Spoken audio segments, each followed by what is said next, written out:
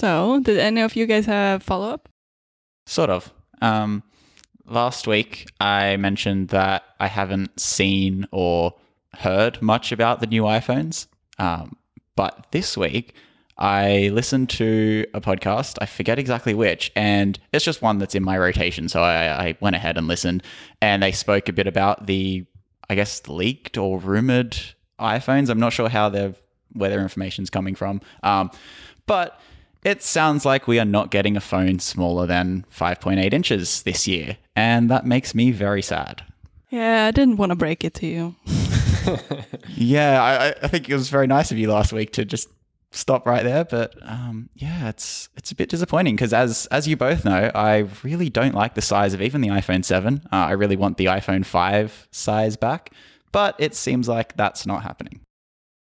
Yeah, it looks like that they're mostly supply chain leaks again, where some people find some Mac, what do you call them?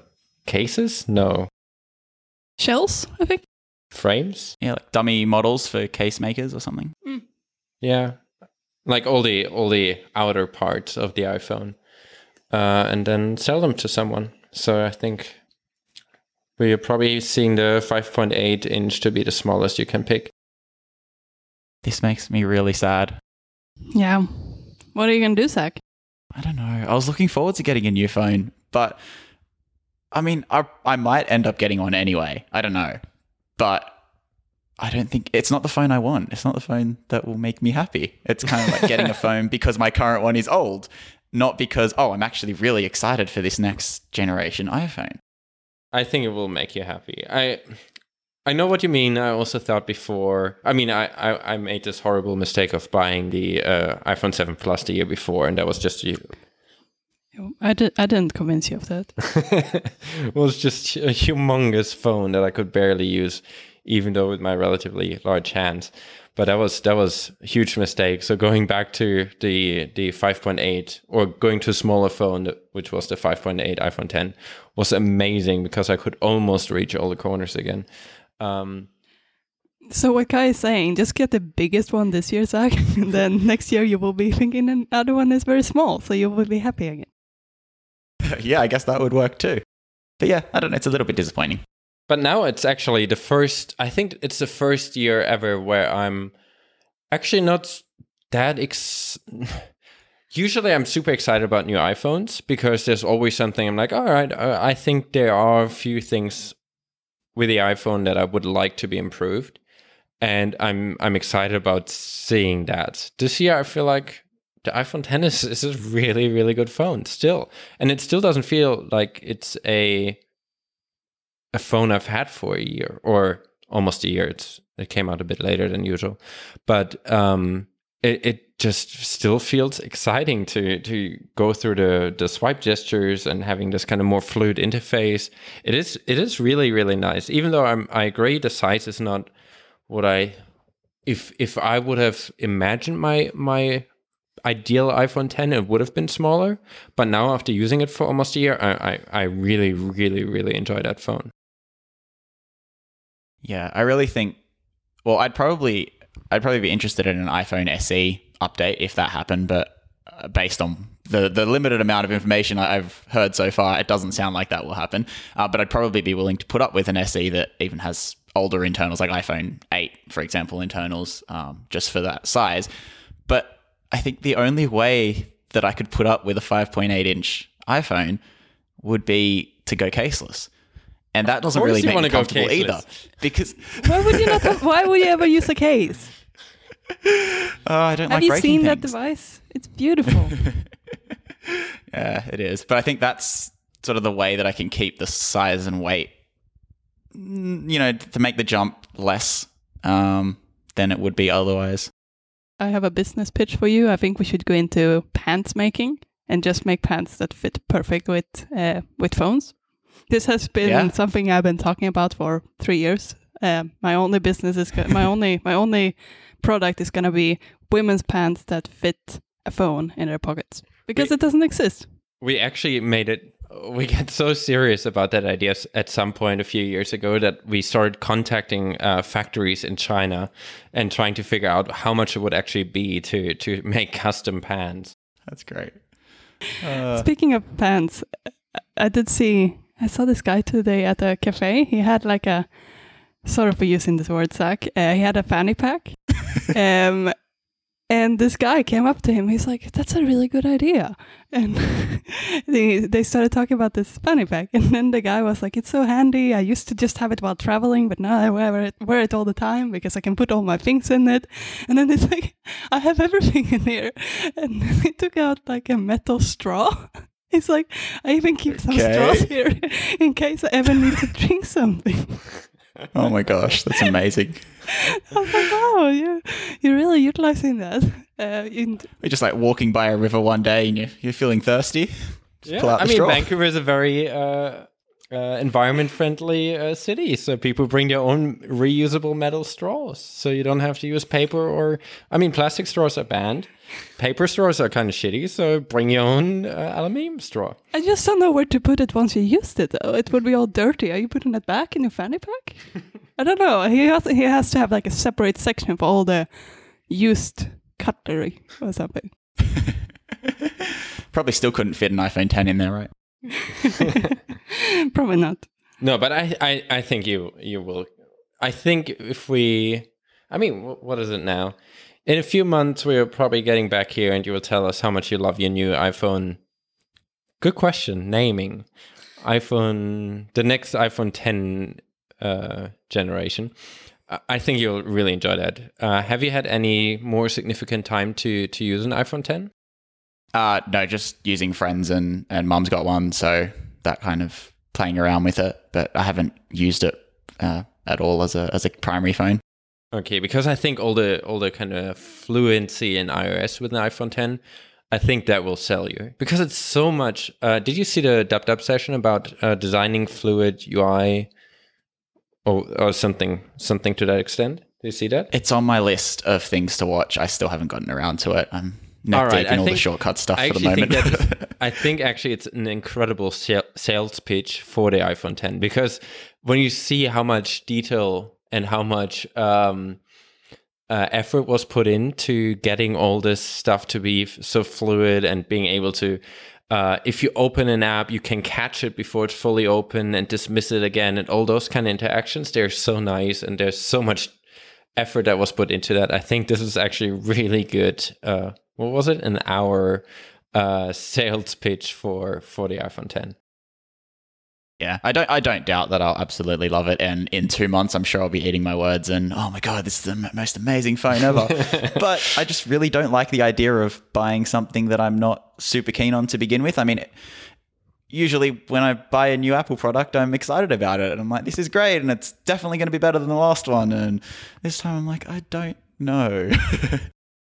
Man, where did we go wrong? I think we have to start selling you on the phone so you're excited at the release day. I think we just gotta sell him some new pants and then he will be all excited.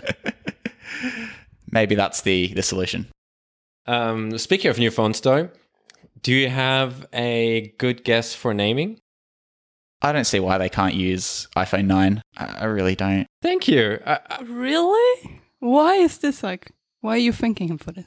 Because I feel like it's not like completely absurd to go... I mean, we have an iPhone 8. We have the iPhone 10, right? So there's an obvious gap. Yeah, there will be definitely a new generation of the iPhone 10, which will not be called 9. And then there will be a cheaper iPhone, which is kind of in between the iPhone 8 and the iPhone 10. So I think it won't be quite as nice as the current iPhone 10. So it will be, because it will have an LCD display, it probably only has one camera, not a dual camera system.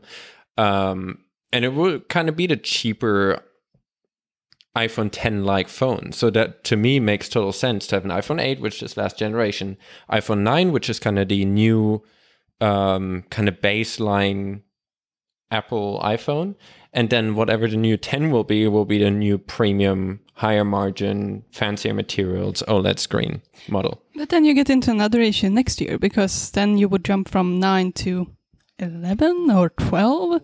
No, but I think at that point we might be at a point where the OLED screens are cheap enough and easy enough to manufacture that just goes into an entire line. So Apple just bought themselves an extra 2 years to have a technology that would otherwise maybe not be feasible in the main line because it would be too expensive. But they wanted to make a phone like that. So we have the iPhone 10 and whatever the next iPhone 10 like phone will be called.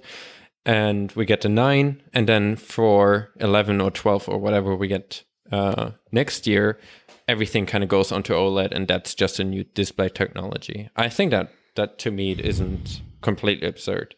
Yeah, I just think going back to 9 after you've been at 10, it feels like you're going backwards. But you also released 8 and 10. Yeah, but it's like when the Xbox 360 was out, they went back and called the next one Xbox One, and I think that didn't make sense. But that is a bit more of a drop. That's a 359 drop. Yeah, it was so confusing. Beyond a certain point, numbers don't make sense, though. So I see a future where we just have a 2018 iPhone, a 2019 iPhone, a 2020 iPhone, and there might be a few variations in there. And, you know, it's the plus-sized 2020 model, the normal-sized 2020 model. And I think that makes sense. And I've been expecting that to happen for a few years, but it hasn't yet. I don't think it makes sense this year because there's that obvious gap to fill with the iPhone 9. But maybe after that, either everything's an iPhone 10 or... we just lose the naming entirely. It's almost like with the macOS releases, they do have numbers associated with them, but now they're so high that it doesn't really matter. It's less meaningful. So they just associate a place name instead. And I think that makes more sense, and you know that, I don't know, Mojave is the 2018 macOS update. You don't really think of it as 10 point whatever it is. I don't even know what we're up to anymore. 14. So yeah, I think a future where we just have year model iPhones makes sense. I don't know when that will happen. If I had to guess, probably next year. But I think that's why it kind of makes sense, right? So if we actually get an iPhone 9 and whatever the new 10 will be called, that could be the last one to then consolidate all of it, because I don't think they would want to call a 2019 iPhone and they have like the one with the LCD, the one with the OLED, and the OLED one that's large. I think to be able to... That's the naming, the OLED one that's large. I mean, 2018. We're joking about that, but MacBook Pro 13-inch with two Thunderbolt 3 ports. I do think for that, it makes sense if you get back to a line that's basically a small phone and a plus-sized phone. Because if you have 3, it's always a bit more awkward to kind of do that. Yep, definitely agree. I think this year, my best guess is also iPhone 9 for the LCD one, the new 10. What if they would keep it like... So they sort of have a bit of a setup. They have a 10 and then they have a plus. So they only need something for like the smaller phone, like the third size. The LCD. The LCD. So what if they name it something like that? So whatever is 10... like the equivalent to the current 10, what if that keeps the name 10 and it's like iPhone 10 2018, iPhone Plus 2018? Because you sort of have the names set up and 10 looks quite good, it's an X, so maybe they could do something like that. But then people are going to call it the iPhone X 2018. Could work. Yeah. As long as we're not getting an iPhone 9 and an iPhone 11, I think I'm all right. Yeah, let's see about it. I think it's not impossible, but I don't think so either. So that's why I don't think they should go with 9. Speaking of naming, they also revealed the name of the new Android OS, Android P, and it's Pie. Are you guys excited? Great name. Yeah, it's a fantastic name. Yeah. But in Australia, pie is usually not a dessert. It's more common to have like savory pies, right? I don't like. That's pie. right. Yeah, it's more a snack or a meal. Yeah. Yeah, with beef inside or something similar. Like speaking of pie on ATP this week, they were the opening segment was all about pie. They didn't mention Android Pie, but just started talking about sweet pies that John Siracusa was enjoying on his holiday. Not vacation, his holiday. And it actually, it made me hungry for pie, but me too. The savory pie I wasn't thinking dessert pie, even though they were talking about dessert pies, just this constant mention of pie. And I was listening at 8 o'clock in the morning or something, but I got to uni and I was like, oh, I kind of feel like a pie for lunch.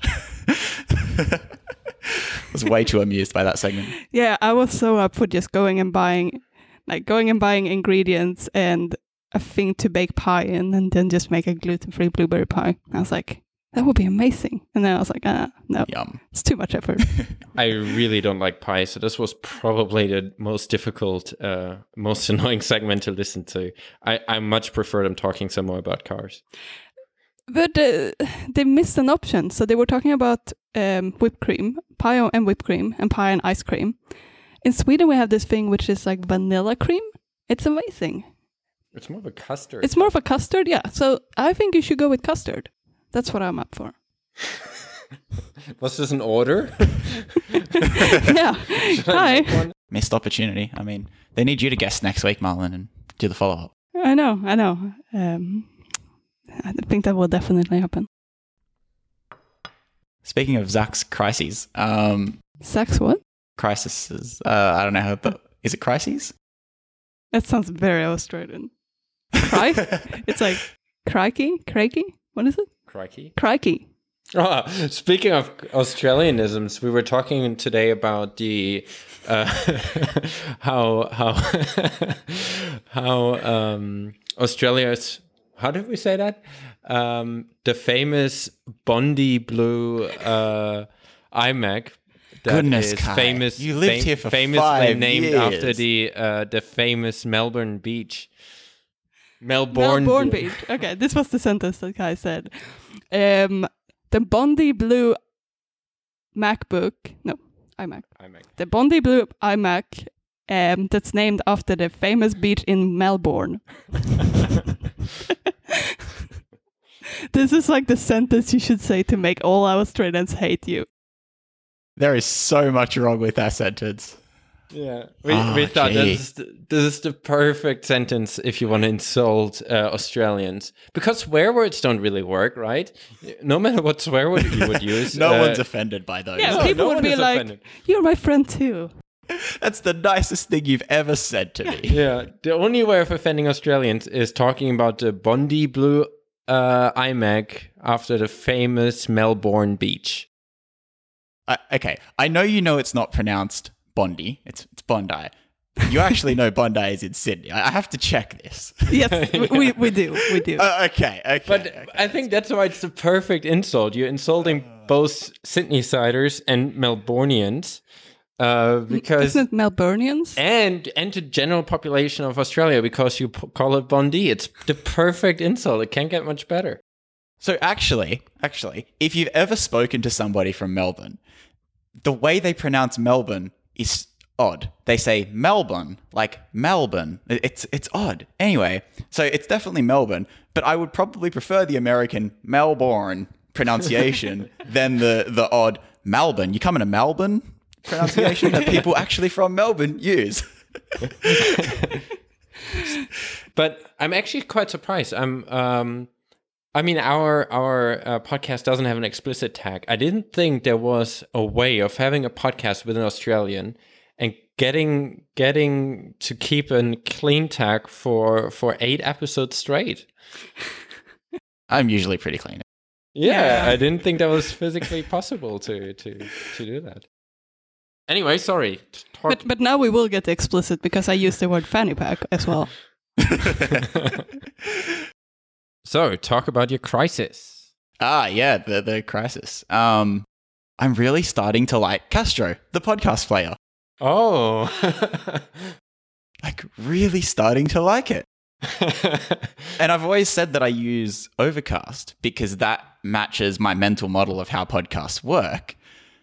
But Castro goes one step further, and it like perfectly fits my model of how I listen to podcasts. This whole queuing thing and having an inbox, it's a dream. Like, where has this been for the last 5 years? I didn't know about it. It is pretty good. Have you used the side loading? That's next up. So I haven't subscribed yet, but I am going to and play around with the side loading, and that part, it seems even more convenient than the uploading feature that Overcast has had for a few years. So I'm very excited to check that out and play around with it. I think it's especially nice now when we're doing the podcast, because we often have like the final edit and we all want to listen to it. So it's quite nice to just drop it into that folder in your iCloud Drive, and it just shows up in the inbox in Castro, and you just make it the up next and play it. So I'm also I because of our podcast, I started like using basically all the podcast apps I can find and just seeing how it all looks and if everything is all right. And I also started really enjoying using Castro. My main problem is why I'm still keeping Overcast as my main podcast player is Smart Speed is sounding way better than the trim silence in Castro. Up until about 6 weeks ago, I would have said the exact same thing, that no matter how good another podcast player is, I couldn't possibly move away from Overcast just because their voice stuff, their Smart Speed and voice boost features are amazing. And that's still true. And none of the other apps come anywhere near that with their Smart Speeds equivalent and voice boosts. However, since starting to do this podcast, I've been appreciating podcasts at 1x way more than I have ever in the past. Mainly because I think we sound really strange at anything faster than 1x. But yeah, that's sort of made me care less about having a decent Smart Speed and a decent voice boost, and more wanting to listen to a show in its natural sort of raw recorded format. And so I'm less married to the whole idea of a decent Smart Speed. And that means I think I might take the plunge over to Castro this week and use it full time, see how that goes. It's actually really easy to move between podcasting apps because you can just export the OPML file, I believe it is, and just import it into the new app. And yeah, it's almost way too easy. So maybe I'll play around with that for the next 7 days and report back. Yeah, I think we're really spoiled for good podcasting apps. It's pretty good. I think I'm paying all the podcast apps. I found a way of paying them. So I subscribe to That sounds really sketchy. It's not like I went out and tried to find the bank details. I pay you in bananas. But I subscribe to Castro Plus because I think they're doing some really cool work. And I want to support that. And I'm also subscribing to Overcast because I think Marco's doing some good work on Overcast, and also just more than just the player itself, also all the surrounding work on podcast related things like Forecast that we're using for our podcast and other things. So I think that I throw money their way too. I think Pocket Cast doesn't need my money at the moment. They have NPN money now. Yeah, I mean, I think they've got all our money. But I think I also paid for Pocket Cast. And I think I subscribed to their premium thing too. I mean, that's one of the nice things about apps being so inexpensive these days is you can try them all and really you haven't even spent $20. It's great. And yeah, I'll definitely have to subscribe to Castro Plus and see how that goes. I never thought I'd be saying I'm considering switching away from Overcast. Yeah. I agree. It's kind of nice that things are affordable enough that I can just say I want to support all of them because I do think they're doing valuable work. So I just subscribe to all of them and support all of them. Definitely. And anything that supports podcasting is a good investment, I think. What's your opinion on it? No, you guys summarized it quite well. They are all special snowflakes. They're all good. I think we can agree they're all good. This is not a bad problem to have. We have an abundance of great podcasting apps. It's just a matter of which you prefer. Yeah, this sort of ties together with... No, it doesn't really. I have another thing that I want to talk about related to social networks later. This is sort of as conflicting.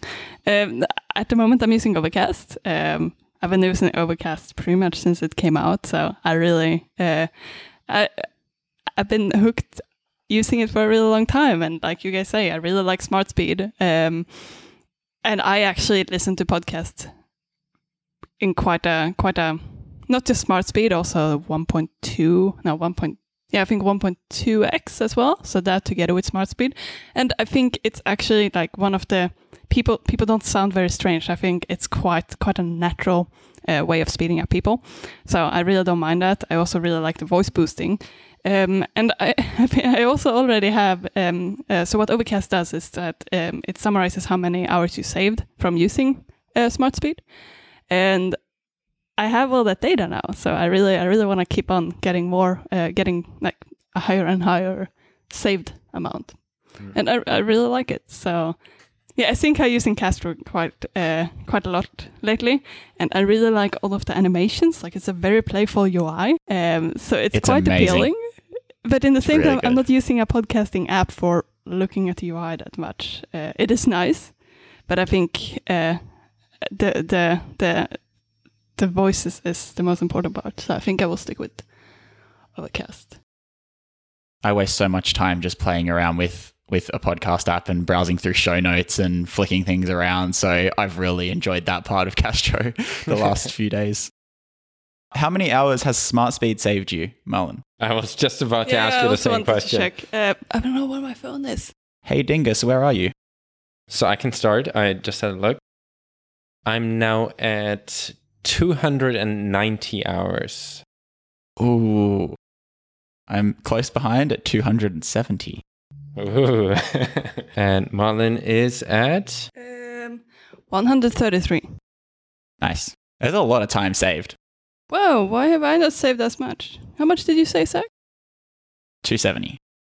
Huh. And 290. I wonder if, because you're listening to podcasts faster, Smart Speed is having less of an effect. So it doesn't count the time that it's saving, for setting it at 1.2 or whatever. It's just the silence that it's chopping. Yeah. And even Voice Boost is pretty nice, but it kind of shot us in the foot once when we all listened to our own episode with Voice Boost on, and then only realizing from Twitter replies that we kind of got the sound leveling wrong. So I'm now deliberately turning that off for us and put a lot more effort in kind of doing all the normalization before we edit the episode. Mm-hmm. Yep. I've got to say, last week's episode sounded a lot better than the rest, and hopefully we can keep that up going forward. Good job with the normalizing, Kai. Yep. Also, speaking of podcast apps, it's a good thing I picked Outcast as my pick, I guess you say, last week, because this week a beta came out for Outcast with all the new watchOS 5 support, and there's no way I would have settled at its place in the list had I used these features before recording last week. Yeah, I think that's in general something we should probably talk about, that we tend to, basically all of the podcasting clients we've been talking about, we know the developer team of. So I think that's also why it's quite hard for me to talk about different podcast clients. But also objectively, they all have a different focus and have other things they really excel at. Yeah, that's the thing. Yeah, they're all unique, and Castro's particularly nice for the way that it handles lists. Overcast is awesome for sound quality and the things that it's doing with Voice Boost. And then Pocket Casts is a great general all-round podcast app. If you like to listen on the Mac, on Windows, on all the platforms, then Pocket Cast is your go-to there. So I think they've all got definite advantages. And a pretty decent web player as well. Yes, it's a huge advantage if you like to listen away from the phone. I was disappointed that Castro doesn't have an iPad app, actually. There was actually an article written by 9to5Mac just talking about all the different podcasting players podcasting apps that are available at the moment, or many of some of the popular one. I think it was probably 5 or 7 apps in there, and they actually made a really good summary of what the benefits of them are. And I think from that article it also seemed like they thought that all of them give different advantages, so it just depends on what type of listener you are and how often you listen and just what you value in a podcasting client. So I think you guys are definitely right. They're definitely they all have a lot of different things that they are doing really well. So I think you just have to look at what your requirements are. Yep. And the reality is that the Apple podcast app, and I'm sure the equivalent on Android, the Google podcasting app, is perfect for the majority of listeners. That's the way it is. That's the default. It's built in, and most people are happy to use that. Is there a default Android podcasting app? I think there is now. They definitely have one. I don't know if it's in Google, like in Android by default. It might be as of P. I'm not too sure. But definitely it applies to Apple's podcast app on iOS. And that one is actually getting better. I think iOS 12, the podcast app in iOS 12 adds chapter support. So Apple's still, in general, Apple is putting a lot of effort into podcasting at the moment. So I think that's good that even the default player is getting better. Do you think Apple, I just thought about it now, the fact that Apple is focusing so much on their own podcasting app and also on the podcasting studio at WWDC, do you think that means that they might intend to release their own internal or their own podcasts to internally recorded podcasts to external people? Interesting. Maybe. What type of content would you be thinking that involves? I think especially something since Swift is open source, that would be the perfect thing to talk about in a podcast, right? Mm-hmm. Because it's very community driven. So I think they could have a What's New in Swift podcast or just a Swift Talk podcast. So something like that, or maybe something about UIKit or all the different SDKs and the different frameworks. Could be things for ARKit or different AR, where they talk about different ARKit demos or different apps that they found in ARKit, or just what they what their challenges have been for developing ARKit. This could be another part of them getting more involved in the community in the way that they have done with Swift. Yeah, that's definitely a good point. I think traditionally that's not something I would have seen them doing, but maybe they definitely are becoming more open with the development of some of these things. And I know machine learning is all of their ML work is another area where they're a lot more open with those blog posts that they have, and those posts are excellent. But I guess, podcasting could be another way for them to connect with their audience and share their learnings and things like that.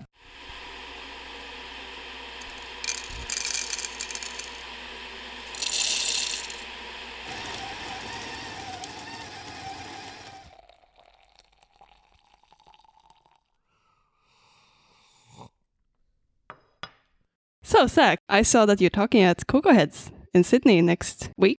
I think this is as preparation for your talk at DevWorld, right?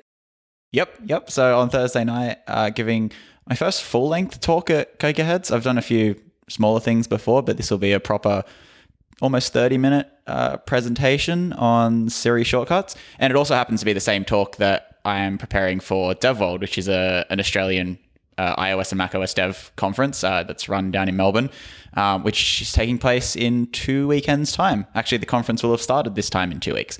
So yeah, I'm that's so soon. Practicing the talk at Cocoa Heads ahead of DevWorld, seeing what works, seeing what doesn't work, maybe change some things up at the end of that. And yeah, it's come around fast. I wanted to get into this topic because I know you've spoken at this conference before, Marlon. You've written conference talks. And I was saying to you off the air a few minutes ago that I'm presenting this talk in 4 days, and only 2 days ago I was restructuring a fairly big chunk of it because seemingly one can never be satisfied with their talk that they're preparing for something. So yeah, I when I started writing it, I sort of had two approaches that I wanted to take, and I'm only going to pick one, but there were two options, and I went with option A, and I wrote that, done, and now I'm going for option B. So everything's sort of restructured. It's all very similar content, but it's just about the order in which things make sense, because it's one thing to write. I've found that it's one thing to write out a structure and write out sort of roughly what you want to say, and then it's another to actually practice presenting that, and you realize that maybe things don't flow the same way when you're talking about something as they do when you're writing it down on a paper or something. Yeah, I definitely agree. I feel like sometimes it's you sort of go through it in your head and you think it makes sense, but then once you start saying it, it just doesn't feel like certain pieces fit together, or you feel like maybe you need another slide in between just because it doesn't really bind it. So I think I think what I tend to easily do is to just like have this idea and then I just go directly to making the slides perfect, which is terrible. Because then like after the time you've been rehearsing it, you're gonna have changed it like at least 5 times. So I think it's really good to just have like a basic outline of what you want to say. Maybe like put all of your like helper slides in, just to know what you want to talk about when and when you want to like go to the next slide. But I think like putting things like code examples in or putting all your like GIFs in if you want to have that. I think it's very, very important to wait till the very end for that, because otherwise you're gonna waste a lot of time. But I think it's good that did you start rehearsing for actual people, or? I haven't rehearsed in front of actual people. I'm just rehearsing by myself at the moment. I probably should do a test in front of actual people. I know Cocoheads is sort of the testing ground for it. I don't want to give the impression that I'm doing a half-hearted talk at Cocoheads. It's going to be as good as I've got, but it's more just sort of get some feedback on that and develop it slightly a little bit more ahead of DevWorld. But yeah, I should probably give the talk to a few people ahead of Thursday night. Yeah. I think the good thing I think it's definitely fine to just give it at Cocoheads, especially considering that you have been talking a lot to the Cocoheads audience before. I think people will be quite honest and give good feedback, and I also think you don't really have to worry about like being afraid once you're up there, because you know how it feels to stand up there already because you are at Cocoheads.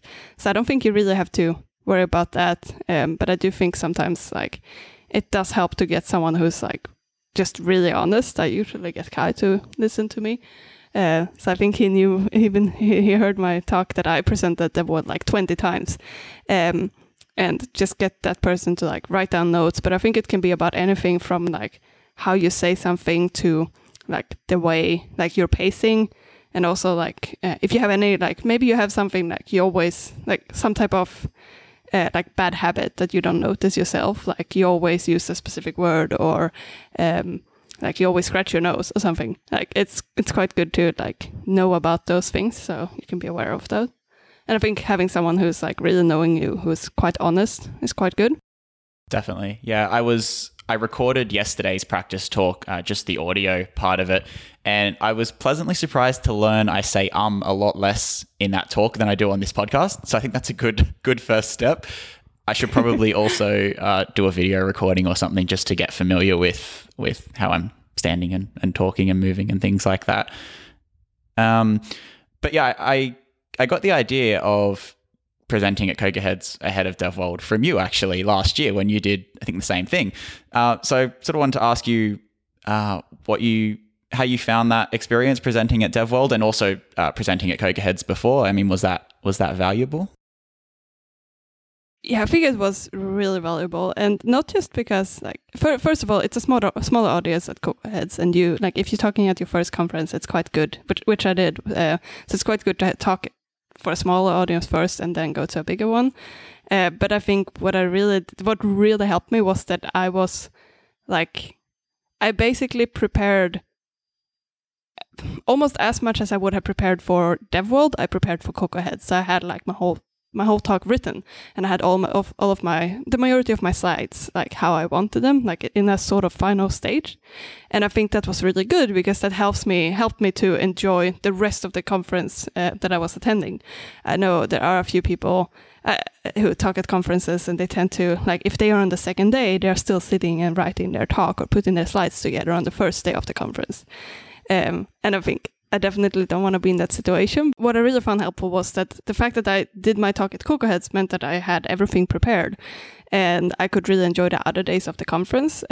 Luckily, I happened to be first after the keynote, so I didn't really run into any problems. But I think if I would have been on the second day and I wouldn't have given my talk at Cocoheads, that would have meant that I was still sitting down and writing my talk or putting things in my slides during the conference. And I think you're really gonna enjoy the conference a lot more if you actually end up having everything prepared before. I think I have been thinking a bit too about submitting talks for other conferences that are going on at the same time as WWDC. And I would definitely do the same approach there, because if I would have a ticket for WWDC and have plans to talk at another conference during that week, I would not want to have come unprepared, because I want to enjoy the conference as much as I can.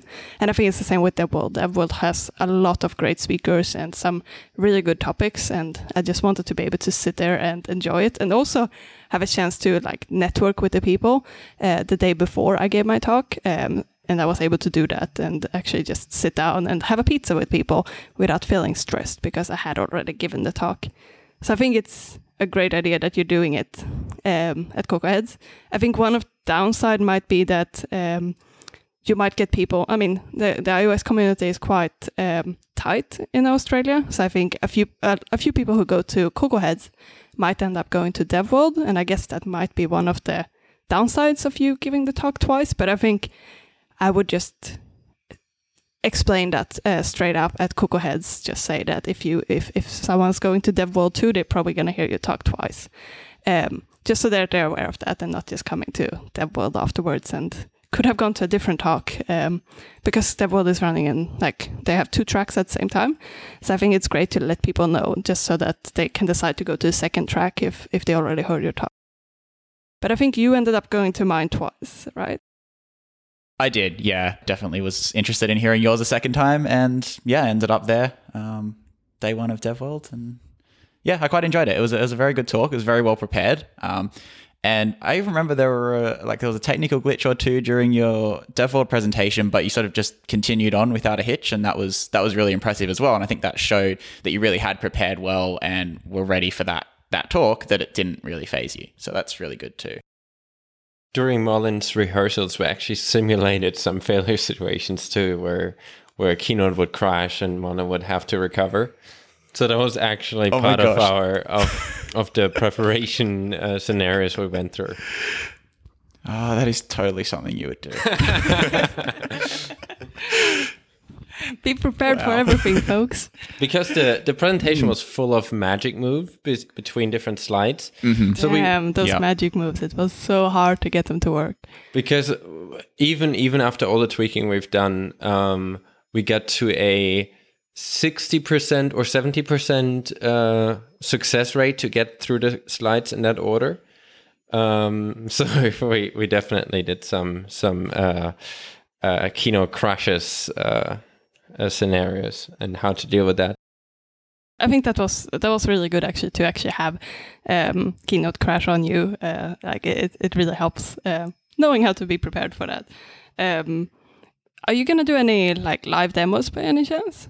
No, definitely no live demos or live coding or anything like that. I do have some code heavy slides, just a few, because obviously I don't want to put too much code on the slides. Most of the slides with code are only a few lines. But yeah, I don't really want to do a live demo. I mean, it could fit. I just think it reduces the risk to have the code on the slides there. And then I've got video examples that go along with it to show, here's what the code that's been implemented does. And here's the result of, so in this case, it's all about implementing shortcuts. So here's how you do something, and then here's the result with videos. I think that also helps for timing as well. I'm a little bit on the long side at the moment. I think I've got a 25-minute slot, and my practice talks are about 29 minutes. So I do need to find some things to remove. And I think having the videos and the code already there sort of helps with knowing exactly how long the talk will take and doesn't leave too much up to chance. I've tried not to use too much Magic Move because, you've just said there that it's a bit problematic. And I remember Pat Murray saying last year that he actually had to do a few video recordings of Magic Move between the slides just to, help Keynote out and make it not work too hard while he was presenting. Yeah. Because he was saying there were a few crashes going on there. Yeah, especially I think the ones that I struggle with was that I had a lot of code that was sort of growing just to demonstrate how a view controller could become really difficult to maintain. And basically during this growth, there was a lot of actual independent letters that were moving around with Magic Move, and it made it look really cool. This was an awesome animation, but I just had to take it away or change it to be every I think every block of code instead was animated independently, and that sort of worked. So if you can like just cut it down a bit, or like Pat did, just record it in a video, I think that's actually a really good idea. So I think that's something you should do, and maybe have like backup slides that don't have any animations, just in case something happens. You can just go back to that one. Yeah, that's a good point, actually. Just remove all the animations and have some blank slides. It could come in handy if something goes wrong. With Keynote, you can actually export a QuickTime movie file that has kind of stopping points. So you can still use your clicker to go through the slides, but it's not actually in Keynote. You would actually open it in QuickTime. So that's a good failsafe. So as soon as you're like locking in your slides, just use that. So if for some reason Keynote goes completely crazy, you can always fall back to your QuickTime file, and worst case, just resume from there. And even if you're not using it, it's just a nice thing to know for yourself that even if something goes horribly wrong technically, you have a fallback.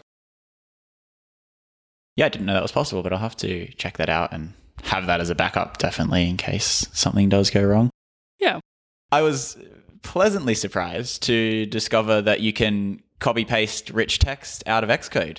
I did not realize that was a thing, and I was screenshotting all of my code examples. I did and the then same. somebody mentioned that you can copy-paste code snippets, and they keep the formatting, which is, and like all the colored text and everything, and it's amazing. So then I spent sort of a couple of hours going through and updating all of the screenshots that I had to be just plain text. It's great. Well, actually, attributed text, but yeah, it's great. Yeah, I did the same. So I used to keep like screenshots of all of my code, and I was like, oh, I can't have any magic moves. And then I was like, wait, I could just copy it from Xcode, and it works surprisingly nice. So I think it sort of makes sense that you can do that, but for some reason I didn't think of that. It's awesome. I was walking by while Marlon was taking screenshots of all the code. I was like, what the heck are you doing? Why don't you just copy and paste it? I'm like, it doesn't work. And then I tried it. I'm like, oh, wait, you can do that. Cool. Yep, it's magical. I know. But magic moves don't work. So there's that. Well, yeah. It's half magic. Yeah. So a little bit about the talk specifically. So it's all about shortcuts and, you know, the new SiriKit APIs that were announced at WWDC this year. And I know we've spoken about this before, but seemingly everything is called a shortcut. And that it turns out that makes it really difficult to write a conference talk, because I've been speaking to people about shortcuts just in day-to-day life, you know, just having chats about what it means and things like that. And seemingly most people, when they refer to shortcuts, are talking about the app that's currently in beta, as in the workflow replacement, and not even people who are developers referring to shortcuts as that app, instead of shortcuts, the things that you as a developer can create and, you know, donate to the system and integrate with your apps and all of that kind of thing. So I found it really difficult when writing the talk and structuring it to think, how am I going to properly convey what I mean and what I mean by all these different things, and, you know, how shortcut type 1 is different from shortcut type 2, 3, and 4. I think those are perfect names. Shortcut type 1. Yeah. I didn't go with that, fortunately. But I actually, about a month ago, sat down and ended up writing a blog post about what the hell a shortcut is to properly understand it. And I found that it was a really good way to sort of get my thoughts down on paper and think about things in a different way. And I thought, great, I've essentially written half the talk now, and I can just transfer this right across to a keynote presentation. And then I learned the hard way that that's definitely not possible. So it was really beneficial to have the blog post written out and to clear my thoughts. But it turns out that going from blog post to conference talk without any kind of interference is not a good way to do things. And I caught this before having finished writing the talk. Fortunately, I was like, I'm, you know, probably 70% of the way through. I'm going to give a practice talk. And I did that. And I realized that, whoa, like this is not this is not the right way. This would be a terrible conference talk if I was to deliver it like this. And fortunately, I did catch it before I'd finished all my slides, and then sort of have evolved things over the last couple of weeks too. I think I'm at a point where I'm happy with it now. I did a full run through yesterday, and I think things flow nicely enough. There's a few little tweaks I want to make, but yeah, I thought it was interesting how the blog post definitely did help, but almost not in the way that I thought it would help. I don't know if you had any experience with that, Marlon? Yeah. That's funny because that's pretty much exactly what I thought too. I thought, okay, I'm just going to do some research about this topic before I start writing. And I was like, actually, maybe I should write this down. And I was like, this could make a blog post. This is perfect. My opportunity to start writing longer articles. So I started writing things down, and then I quickly realized that the detail I'm going into in the blog post is not going to be something I'm mentioning in a 25-minute talk. So I did quickly realize that too. But then, as you said, like, you get a lot of other things out of writing that blog post. So my talk was about different software architectures, and I just wanted to have like a really good understanding of the different options, and just be able to express it in a way that, like, express it to someone who hadn't been working directly in it. So that's why I started doing the research, and I felt like the fact that I was reading a lot of blog posts, a lot of other people's blog posts about it, and the fact that I was sort of formulating my own thoughts around it and trying to explain in detail what the different architecture were, that really, really helped me to not keep a like detailed script for my talk, because I felt like every time I was sitting down and writing a talk, it was sort of like ending up being this script, and it just didn't feel natural. But the fact that I read all of those posts really helped me just being a bit more like free about it. I didn't really need any like backup. I didn't really need any manuscript, or I didn't really need to read from my slides. I was so confident about the topic because I'd done this sort of pre-work.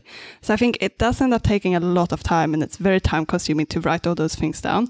But I think it will work in your favor, especially like if you end up having a Q&A section, or if someone just comes up and talk to you afterwards. It's very good that you're like have this sort of reference material, both for yourself to like be more confident about what you're saying, and also if someone asks you about something in particular, it's great that you can just say, you know what, I wrote a blog post about this. So if someone wants more information about something, you can just you should definitely talk to them, because you have this opportunity to have a great conversation. But also, if they want to go home later on and read something, they can always go to your blog posts, and I think that's really good reference material to have. Definitely. So let's touch on something you mentioned a little bit earlier. You said you didn't really follow a script. So how did that work? Did you just have dot points that you sort of spoke to, or were you just comfortable enough talking about the topic by that point that you just sort of went off the top of your head? I guess I pretty much, if you remember, I don't know if you remember my slides. It wasn't very detailed, like it wasn't like really complete sentences. It was quite short, like headline type of slides. So it was like maybe like the name of the software architecture, and then some small dot points under it. And that's pretty much what I was reading too. If I had like a particular word that I knew that I always struggled remembering, I tend to write that down. Or if I had something that came on the other slide that I wanted to reference before I moved to the slide, I always wrote that down.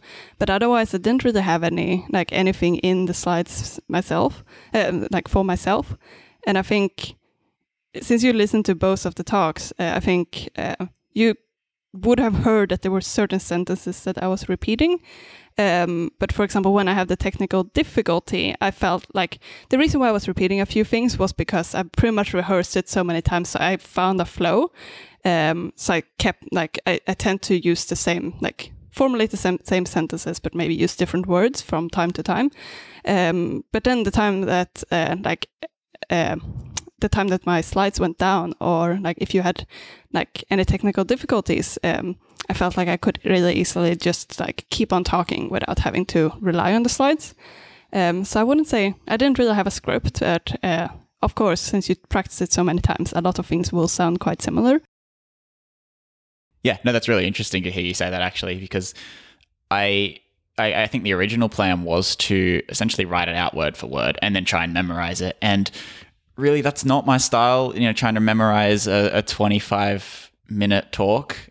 So the approach that I've settled on is a lot more similar to what you just described, of having slides. And my slides have almost no text. Most slides are either very basic text, a few lines of code, or primarily screenshots and videos of shortcuts in actions, or something that we're using. I've got a few blank slides because don't always need content on the screen, and so I am relying on what I say as the primary method of communicating. But I've sort of got, I guess, trigger points. Like if I look at a slide, I do definitely have dot points in the notes section, but I'm not always following that, and I'm sort of just able to talk off the top of my head in a way that's similar enough to what I've written there that it sounds coherent and it kind of works. And it doesn't really matter if I skip over a line or say something extra that I wasn't practicing.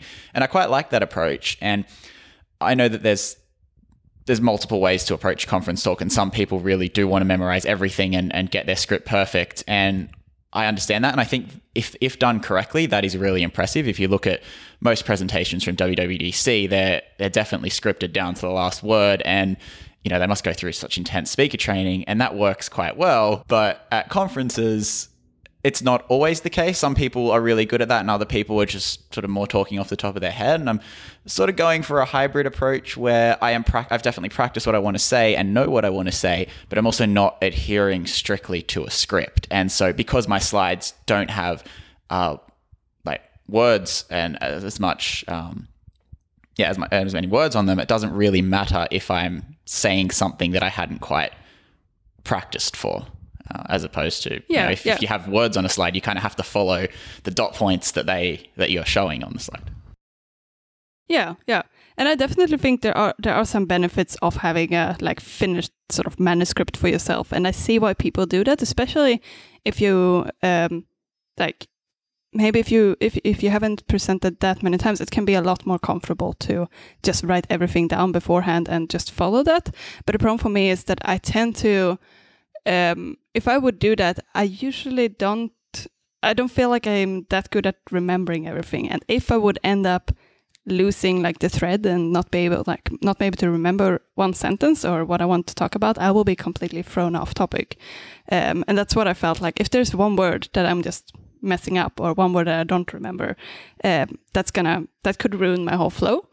And I think that's the risk with doing that. And I think it depends on how different people learn. And I think it depends depends on what you're confident with. But I felt like for me, that would almost, even though it was my first conference talk, I felt like if I would have a script, it would maybe make me more comfortable if I remember the exact script. But if I would forget something, that would just make me even worse, it feel even worse up there. So I think you have to sort of consider what's best for you. But I think you've been hosting Cocoa Heads, and you've been doing months in review, and I think you tend to have quite a relaxed, you seem to be quite relaxed when you stand up there, and I think that's a really good presentation style. And I think it makes everyone sort of involved in your talk. It doesn't feel like you don't have this differentiator between you standing up there and the community. It feels like you interact a lot with the audience when you don't have to look at the screen or try to memorize a script. You can joke around a bit more. And I think you always do really good with that. So I think it seems like the right approach for you. Thanks. That's interesting. I did a bit of public speaking in school, and that would always involve memorizing a 5 or 10 minute speech or whatever it might be. And I always found that if I stuffed something up, and I would sort of have to get back to that point where I was and remember that exact line before I could continue on with anything else, because it really threw me out so much. It's almost like you're not thinking and comprehending what you're talking about. You're just trying to memorize a script, and you could be talking about anything, but you're sort of so strictly on that track of having to say that word after this word and things like that. Whereas with the conference talk, ideally, it's at a point where if I mess up and skip to the next slide accidentally and forget a line, that it can sort of just flow on, and it doesn't really matter what's been missed. I do think the kind of word for word perfectly written speech is more relevant for other types of talks. I don't think for a technical talk where you're trying to convey a technical concept, you really need that, as long as you have a good understanding of what you're trying to tell people about or what you want to teach people. And you have a good understanding and you understand or know how you're trying to convey that. That's the important part. Unless you go into like political speeches where and you have teleprompters to help you with that, I think going for kind of word by word memorization of a talk is overkill, and you make it unnecessarily hard for yourself, which means it's more likely that you get into a state where you mess up or you struggle to recover, and in the end you're less happy with your talk and the audience had a harder time understanding because you didn't deliver it 100%. So if you're confident about the topic and confident about the way you're trying to convey that to the audience, I think you're in a way better state. Yeah, definitely. I just wanted to get back to, you mentioned that you try to write a blog post first and then you try to write it into a talk. I just had one more thing about that. I felt like something I noticed while I was writing a blog post was that what I wrote down was perfect for a blog post, but it wouldn't be perfect for a talk. And I think it's a bit, like, unfair is the wrong word, but it's a bit unnecessary to have an audience listen to something that could have been a blog post. So I think that really helped me think about like the audience time and what I should really deliver, like what I really want the people who listen and are at the conference to understand. I don't want them to get something out of the talk that they could just have Googled for or that they could just have found online. So I think it's very important to like find that distinction and note that, like, realize what you can put into a talk that wouldn't actually be good in a blog post. So like I brought up a few like real life examples, and I was sort of talking about how me and the team I was working with got to a certain point, and I think that's quite important because it really adds some personality to the talk, and I think it's adding more of a story than just information and facts. And it also keeps the audience a bit more engaged in you than just looking at your slides, I think. Yeah, definitely. I'd agree with that. Sort of keeping the slides as a way to convey information that you probably wouldn't or couldn't put in a blog post otherwise. I mean, I've got a lot of video examples in mind, just short, 5 or 10 second snippets. And there aren't many blog posts that you read where there's a video every paragraph to sort of describe what's going on. And I think that it makes use of the conference talk format in it being visual and also there's an audio medium to it. It sounds like you're on a good track with having like different videos and a little bit of text and also talking to it. I think it's quite interesting too, so especially with something like shortcuts. You really want to see something like some real life examples. So I think that's good that you have some videos there. Something that I found really irritating when I'm watching any presentation is when videos are on loop. Like, I don't know if you noticed this. I think I complained about this before to Kai, at least. Like, some people put GIFs in their videos, and that's in their slides, and that's really fun. And like, it's nice to look at the first time. But then it's super distracting. Like, you really can't. If you keep that in the background as a speaker, it's really gonna make people just look at the video instead. So I think you should maybe have it on like looped 3 times or something. But then I think you should actually pause it, because it's actually really taking the focus away from the presenter. You are not wrong. I can speak to this at a very personal level. So I think you were both there at the Playgrounds conference early 2017. I did a lightning talk at the end of the conference, and it was a bit of fun. And part of its appeal was that every slide had a GIF, or almost every slide had a GIF, and it was quite funny. But I did set one of them to repeat, and that was a terrible mistake. It was actually the GIF I was talking about the aha moment, talking a bit about creativity and things like that. And I used a GIF of George from Seinfeld when he's sitting on a park bench and he has an aha moment and he runs away, and he's, all the birds that are on the wharf, they're all flying away. It's a really good GIF. Great GIF, but it's quite a long one, and I set it to repeat. And the idea was to have these GIFs playing in the background while I was talking, because part of the thing was, you've only got 5 minutes and these GIFs are meant to be funny little things to accompany what I'm talking about. But because it was so long, people couldn't really you sort of had to focus on it for 10 seconds or whatever to properly understand what was going on. And I was trying to talk and everyone was laughing and I realized this is not working. And then it started to repeat and I still didn't have everyone's attention. Like, this is a terrible idea. So yeah, I definitely learned that one the hard way. And you're absolutely right that distracting GIFs are a big no-no. So for a lot of the video examples I've got in this one, they're less distracting and they're shorter. And I allocate time for viewing them, which is a different approach. Yeah, that's just how our monkey brains work. There's something that moves and we have to look at it. Exactly. A decent way is if you want to loop something just once or twice. I don't think Keynote has a feature to set something to loop a specific amount of times. Just duplicate the slide so you're more in control, because that means you can still click forward and backward through the loops if you want to actually show it multiple times. Rather than relying on rather than setting something to repeating and then having to have it going all the time, or even have something that is on repeat and then you have a duplicate of that slide where you just have a static frame of the same video, so you can kind of just click next to make it stop. Or you can do a pre-recording of the GIF going through like 3 times. Yeah, you can do that too. But if you don't really know, then you're kind of more confined of knowing how long it should take. If you just have it as a repeat and then in a stopped state, you're still having the ability to kind of, if it's something that's kind of like where you expect some kind of reaction from the audience, it's quite nice to not having to anticipate how long the reaction might be, or maybe you come up with something funny to say about it in the moment. So it's kind of nice to know, all right, I'm still in control. I can just, when I hit next, it stops and people will kind of focus on me again. But you still have the kind of benefit of having something that's going until you want it to stop. Yeah, definitely good advice. I agree. So I think it's interesting that these slides I do have the most text on relate to running shortcuts via voice on the Apple Watch, because we're at beta 6, and I think I've complained about this every week for the last couple.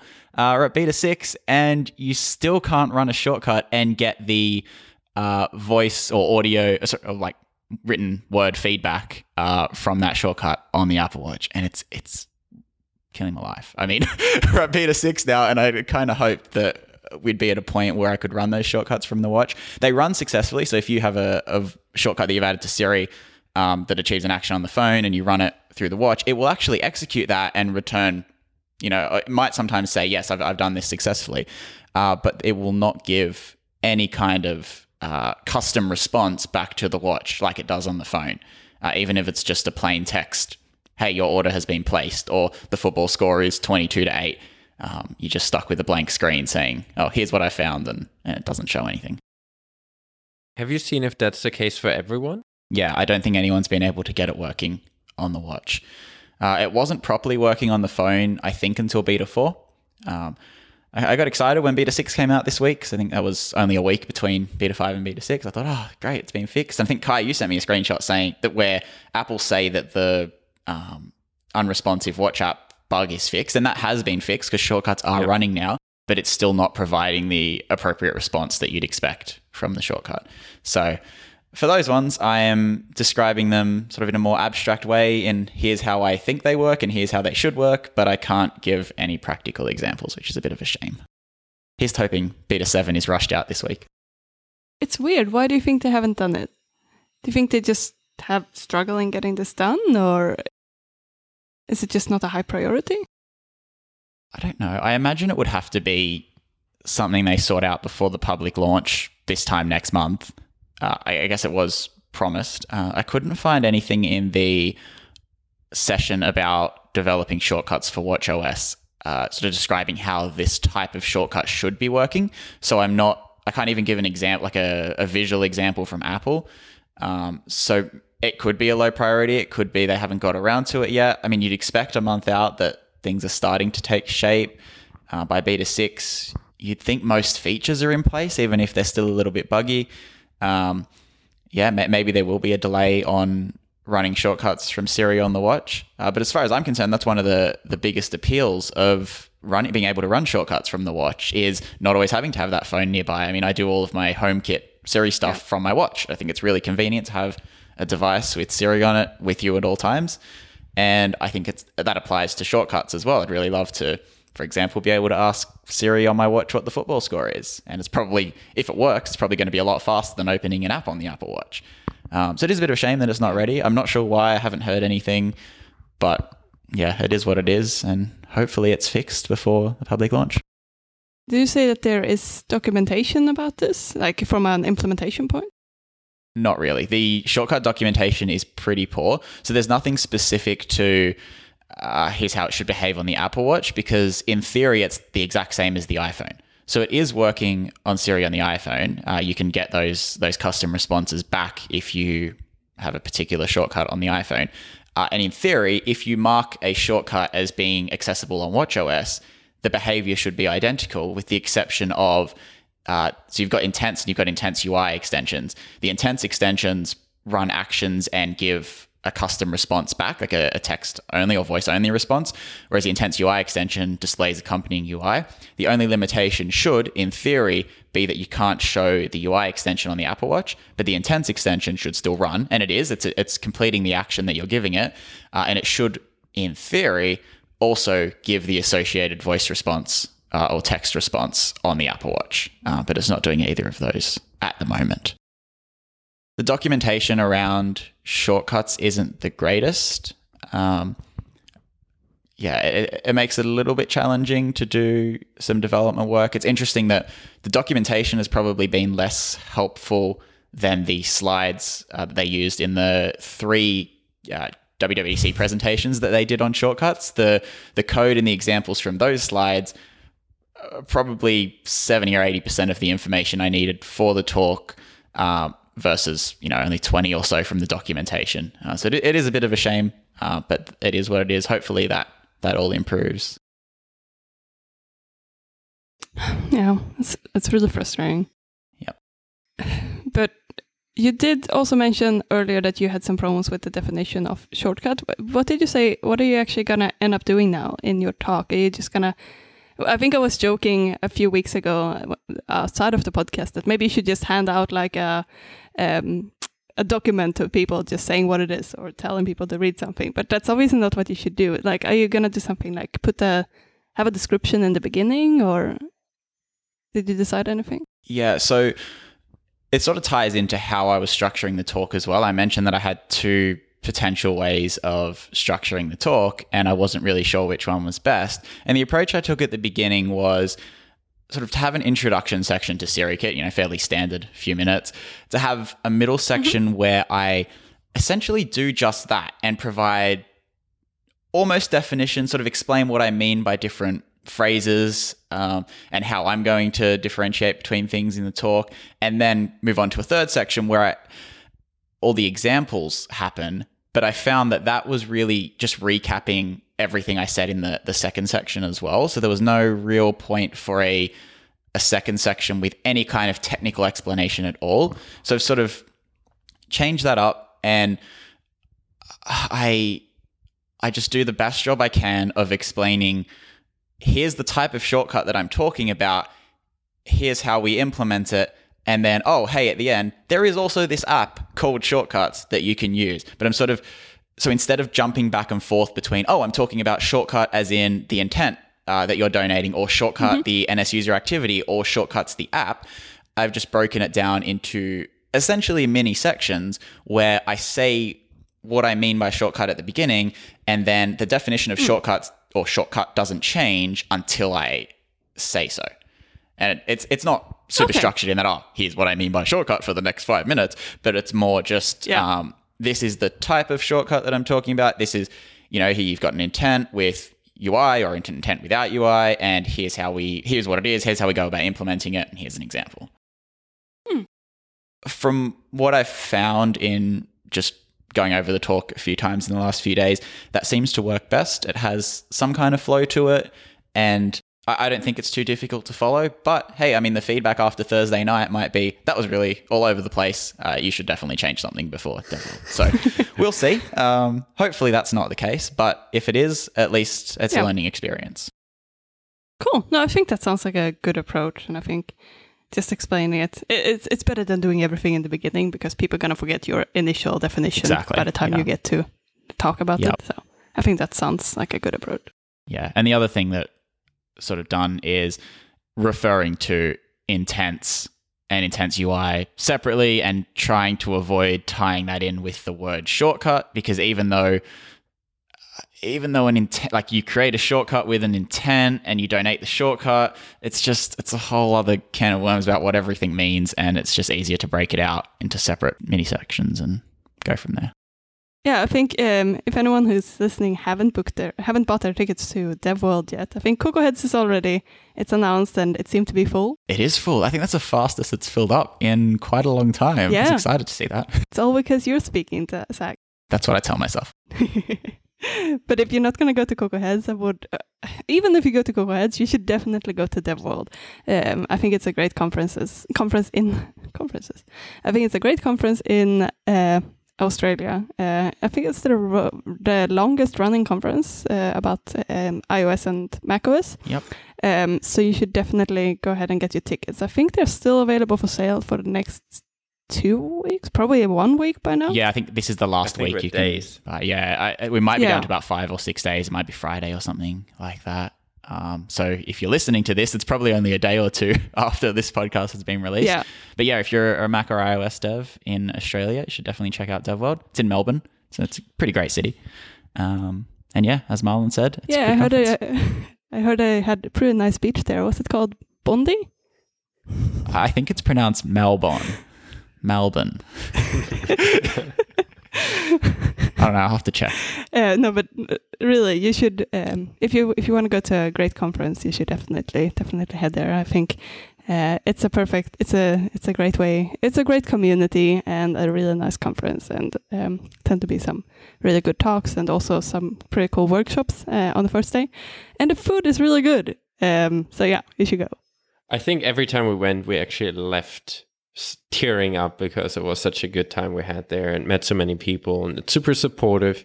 So it's also great for you to give your talk there, because it's such an supportive, friendly, welcoming community there that I really enjoyed going to. Yeah, I had no idea what to expect as an attendee last year, and I loved every minute of it. And there are great talks like Marlon's and plenty more others. 2 days of talks and a day of workshops. So it's definitely worth checking out. And yeah, as you covered, great community as well. Did you go to the dinner last year? I did. Yeah, it was good fun. Yeah, so they have a really good quiz as well. So Do you mean the one we won? Yeah, the quiz that we won. Unfortunately, I'm not there this year. I really want to win.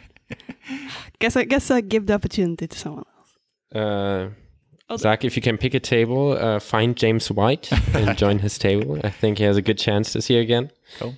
Yeah, he's pretty good for it. I think he's been winning like pretty much the last 5 years or something. No. Without us. No, the year before he didn't win. Okay. No, but really, look him up. Yeah, I know who you're talking about. I'll have to find him on quiz night, and I think, is James giving a talk this year? I think so. Yeah, he seems to give one every year. So. James's talks are also always really good because he sort of strikes this perfect balance between design talk and developer talk, and they're always quite funny as well. He's a really good speaker, so you should definitely attend this session. Yeah, his talk last year was hilarious. I think the title was "Developers are from Mars and Designers are from Venus," or maybe vice versa. But yeah, it was hilarious. And this year, I'm just pulling up the talk list now. It's called "Let's Settle This UI UX Thing Once and For All." So that's pretty awesome as well. Yeah, I think that sounds like a really great talk. Who is this list public? The list of talks is public. Yeah, 2018.devworld.com.au. The entire schedule is out now. Oh, cool. Do you know what day you're talking? Last, right? I know, but I don't know if it's public. I'm on the second day, which in the afternoon, which is kind of rough. Oh no, actually, just before lunch on the second day, it's kind of rough. Okay. Yeah, the schedule is available. Yeah. Oh, yeah, it is too. Yeah, that's public. Cool. Yeah, so on the website it says Tuesday, 28th of August, 12:05 to 12:35. So hopefully get it over and done with so that everyone can rush off to lunch. But setting the bar high. No one wants to be in my talk for 10 minutes more than they have to be when there's lunch waiting there. But yeah. You should delay the lunch. Or it's a good way. If your talk goes horribly wrong, you can just say, call it early and let everyone go to lunch early. That's true. Cool. Was there anything else you wanted to talk about related to DevWorld or CocoaHeads? No, I think that just about covers it. I'm pretty excited. I'm looking forward to both Thursday night and giving the talk at DevWorld as well. I think it's going to be a lot of fun, and looking forward to meeting lots of new people at the conference and at CocoaHeads as well. So, yeah, I'm looking forward to seeing the recording afterwards. Thanks. I'm quite sad that we can't go this year. Yeah, me too. Next year. Yeah, we should probably come over next year. Yeah, you should. I agree. So the Twitter API is changing. So I think the biggest... this will only affect people using a third-party Twitter app. I know we're all users of Tweetbot. This will affect users of Twitterrific as well. I think Flamingo is a popular one on Android. So in my world, in our world, it will affect 100% of people, right? That's true. Yeah, I think a lot of nerds are using a third-party Twitter client. We use it for a variety of reasons. Ultimately, I think the experience is much better in these third-party clients. You don't have a lot of the non-chronological timelines and the ads in the feed, and random things like moments. That's a lot of the things you get from the main Twitter client and the main website.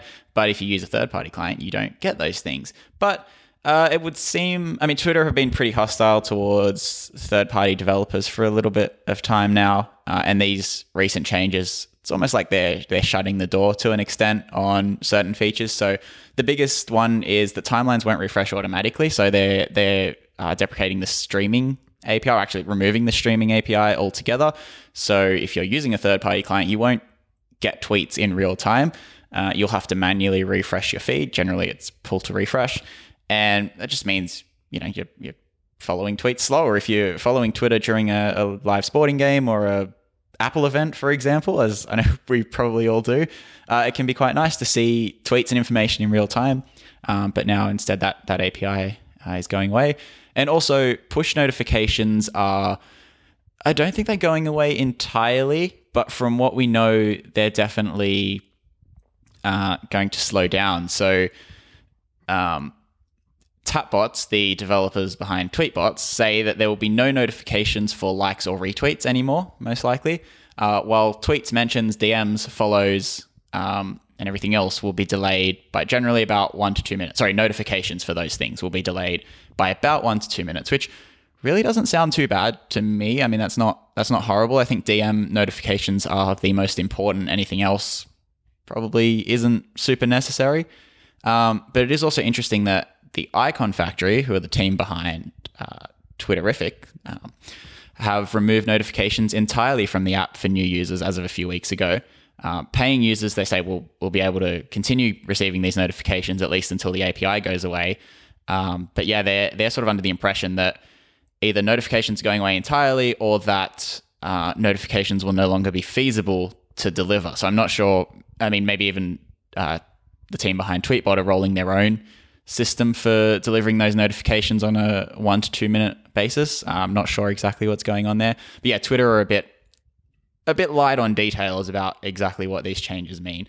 And it is worth noting the API isn't going away entirely, but the new API that they're replacing it with is just so expensive that it's not practical for any of these third-party apps, which are only charging usually like between $3 and $10 at most for their app, to provide that to their customers on an ongoing basis. So I think the example that we've got here is from a Verge article in May. It says that Twitter's pricing comes out to $11.60 per user per month, and that's only if an app doesn't go above 250 users. So that's not sustainable for a third-party development company to continue to run a Twitter client with streaming and push notifications and all the bells and whistles that they've had from the API up until now. I was listening to an episode of Connected, which is another tech podcast earlier this week, and I think Mike put it nicely when he said that we're not really sure if Tapbots, the team behind Tweetbot, are underreacting by saying that, hey, yeah, there still will be a bunch of notifications and things, they're just a bit delayed, or if Twitterrific, the team behind, Twitterrific, by the Icon Factory are overreacting and saying, oh, there'll be no notifications at all. So it's a little bit up in the air and a little bit confusing as to what exactly is happening. I guess we'll get more details on the 16th of August when this change happens. And I did also want to point out, and I really don't agree with this, but Twitter have been flickering the API as a warning. So an example of this is like just... This is really weird. It's super weird. They've been turning streaming off and on, just seemingly randomly to get people They're ready. Not letting any users know about this, right? No, that's the thing. And this information has come from either people who work at Twitter or people who work closely with Twitter. It's all public information. I'm not sharing anything I shouldn't be here. But yeah, Twitter are flickering the API, I guess as a warning. I mean, if I didn't know this change was coming and I saw that streaming was broken in Tweetbot, I wouldn't think, oh, whoa, they must be breaking something in a few days. Like, that's not what I'd expect. I'd think that their system is broken, or that, I don't know, maybe something's even wrong in Tweetbot, which is the client that I'm using. So I don't see how they're achieving their purpose there by flickering the API. I think it's quite user hostile, actually, to say, well, we're shutting it down on the 16th of August, but hey, from early August, your experience is going to be subpar. I know there are definitely a few times this week where my timeline streaming stopped for about 10 minutes at a time. Fortunately, I knew what was happening, but yeah, I think it would be weird otherwise. Yeah, and I feel like this is just gonna... I think the third-party Twitter clients are already having a lot of work to do because of this, and they have to make a lot of hard decisions right now. And I think the fact that Twitter is keeping on flicking those APIs on and off makes it seem like the third-party apps are flaky. So it might even cause more work for the third-party apps because they're going to get those support questions just asking like, hey, is your app broken? Well, as if they would just turn everything off on one date, the third-party developers could actually just issue information to all the users and explain that this is not going to work from now on. And I think the fact that they're flickering it on and off is just going to really cause a headache for more people. So I think this is not really it's not really a mature way of dealing with it. It feels a bit half thought through / like childish almost. It's like, oh yeah, we can do what we want. We're just gonna flicker it off. I guess it's more of it forces everyone to see, all right, how does my app behave if the streaming API is going away, and kind of raises awareness for the developers. But it's a rather strange way, because no one's going to look at that and say, hey, I think Twitter is flickering the API to see what happens. If you use Tweetbot and the API doesn't work, you think, oh, Tweetbot is broken. And it would be premature for Twitter clients to release an update now that deals with that before, especially with the hard date of the 16th. Yeah, that's definitely right. Yeah, and I also thought there was some interesting workarounds. So everything, I think most things that we've been talking about are available on, it's called Birds of a Feather. No, sorry. It's not called Birds of a Feather. What? That's the wordplay. I Googled the same thing this morning. So it makes so much sense though, because it's Twitter, but it's a very clever wordplay. But it's basically available. The website is called appsofafeather.com. So this is basically, I think it started out with a way for those third-party clients to sort of go together as a group and try to convince enough people in the community to basically make Twitter change their mind about those API changes. And that's how this was formed. And I think they do outline everything quite well on how those changes are going to influence the different apps and what Twitter is doing. And I think it has some useful links to Twitter's own blog posts about it. So if you want to know more about this, I think it's great to read about it. But there was one thing that I found was interesting that they specifically mentioned on the page. I think it's App Factory said that they are aware of that it's very little they can do about notifications, and I think they definitely acknowledge that they're not going to be able to send the push notifications. And their workaround suggested says simply, so this is a bit of a paraphrase, they basically say simply activate all of the notification types that you want to receive in the official Twitter client in order to receive all of the notifications, and then use the Twitterific to browse all of the timelines and the tweets. and respond to direct messages. And it's sort of unfortunate because this is definitely just a workaround. I think it's sad that third-party developers have to sort of give this workaround to their users. So basically what this means is that you can have both of the apps installed on your phone, so you keep on getting all of the notifications through the native Twitter client, but if you see that you get a message, you can just open Twitterrific or Tweetbot, whatever third-party app you're using, and then just look at the notification. And I think it is a workaround, and sure, you can use that approach just to keep up with what's happening on Twitter, but in the same time, this is gonna cause a lot of other problems. Because if you get notifications from the native Twitter app and then go to the other app, that's not going to clear your notifications. So you're going to keep on having all of those notifications on your home screen or on your alert screen from the native Twitter app that you're not really going to get removed because you're not going to go directly into the app. So you have to manually go back and remove them once you have looked in whichever app you prefer. And it's sad that this is the approach people should take, but I guess this is what I'm gonna do in order to keep on receiving notifications. How do you guys feel? Are you just gonna turn off notifications and then maybe see this as an opportunity of being less addicted to Twitter, or are you gonna keep this workaround?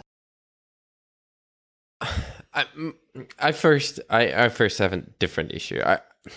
In general, I feel like Twitter being so hostile towards third-party developers is super strange, especially considering how much Twitter gained over the years from third-party developers. Almost all of what Twitter is today is coming from third-party developers adopting the platform early and using the API to make Twitter a better service for every single user. Third-party developers and users added ad replies. There were no ad replies. I think even the word tweet was something that came from the bird. Yeah. The Twitter logo was a T. Yeah. And it's like even that came from third-party developers. Hashtags came from third-party developers. So many things that Twitter made it what it is today came from third-party developers. So I find it in that scenario, especially, I find it even more of a bad move to now be. I mean, it's not just now; it's been over the last few years that Twitter has been more and more, at best, ignoring third-party developers, and at worst, actively being hostile and making life of third-party developers harder. I mean, we've already had that before, where it was hard for new third-party developers to enter Twitter because they had this entire, I think it was an account of how many people could authenticate against your token. Yeah, token limit. Was it like 999 token limit or something? I mean, it was kind of, I think, 3 times what existing developers had or twice what existing developers had, and others had like a hard cap. But all of that has been going on for years and just gets worse. And now APIs are going down. And I mean, in general, I understand when companies haven't, I mean, that ads are not showing in third-party clients. I understand that Twitter is probably not a big fan of that. I think it's a solvable problem of just making it a requirement for third-party. If you consume the third-party API and you're not paying anything, that you have to show ads to users, or I mean, almost anything is better than what the current approach is. Yeah, I feel like there are a lot of other approaches that would not upset the third-party community, and it feels like and a good chunk of their most active and most vocal and most passionate users too, because there are so many people that consume Twitter mainly through third-party apps, and that's to a big extent because Twitter's own apps are not as good as third-party apps.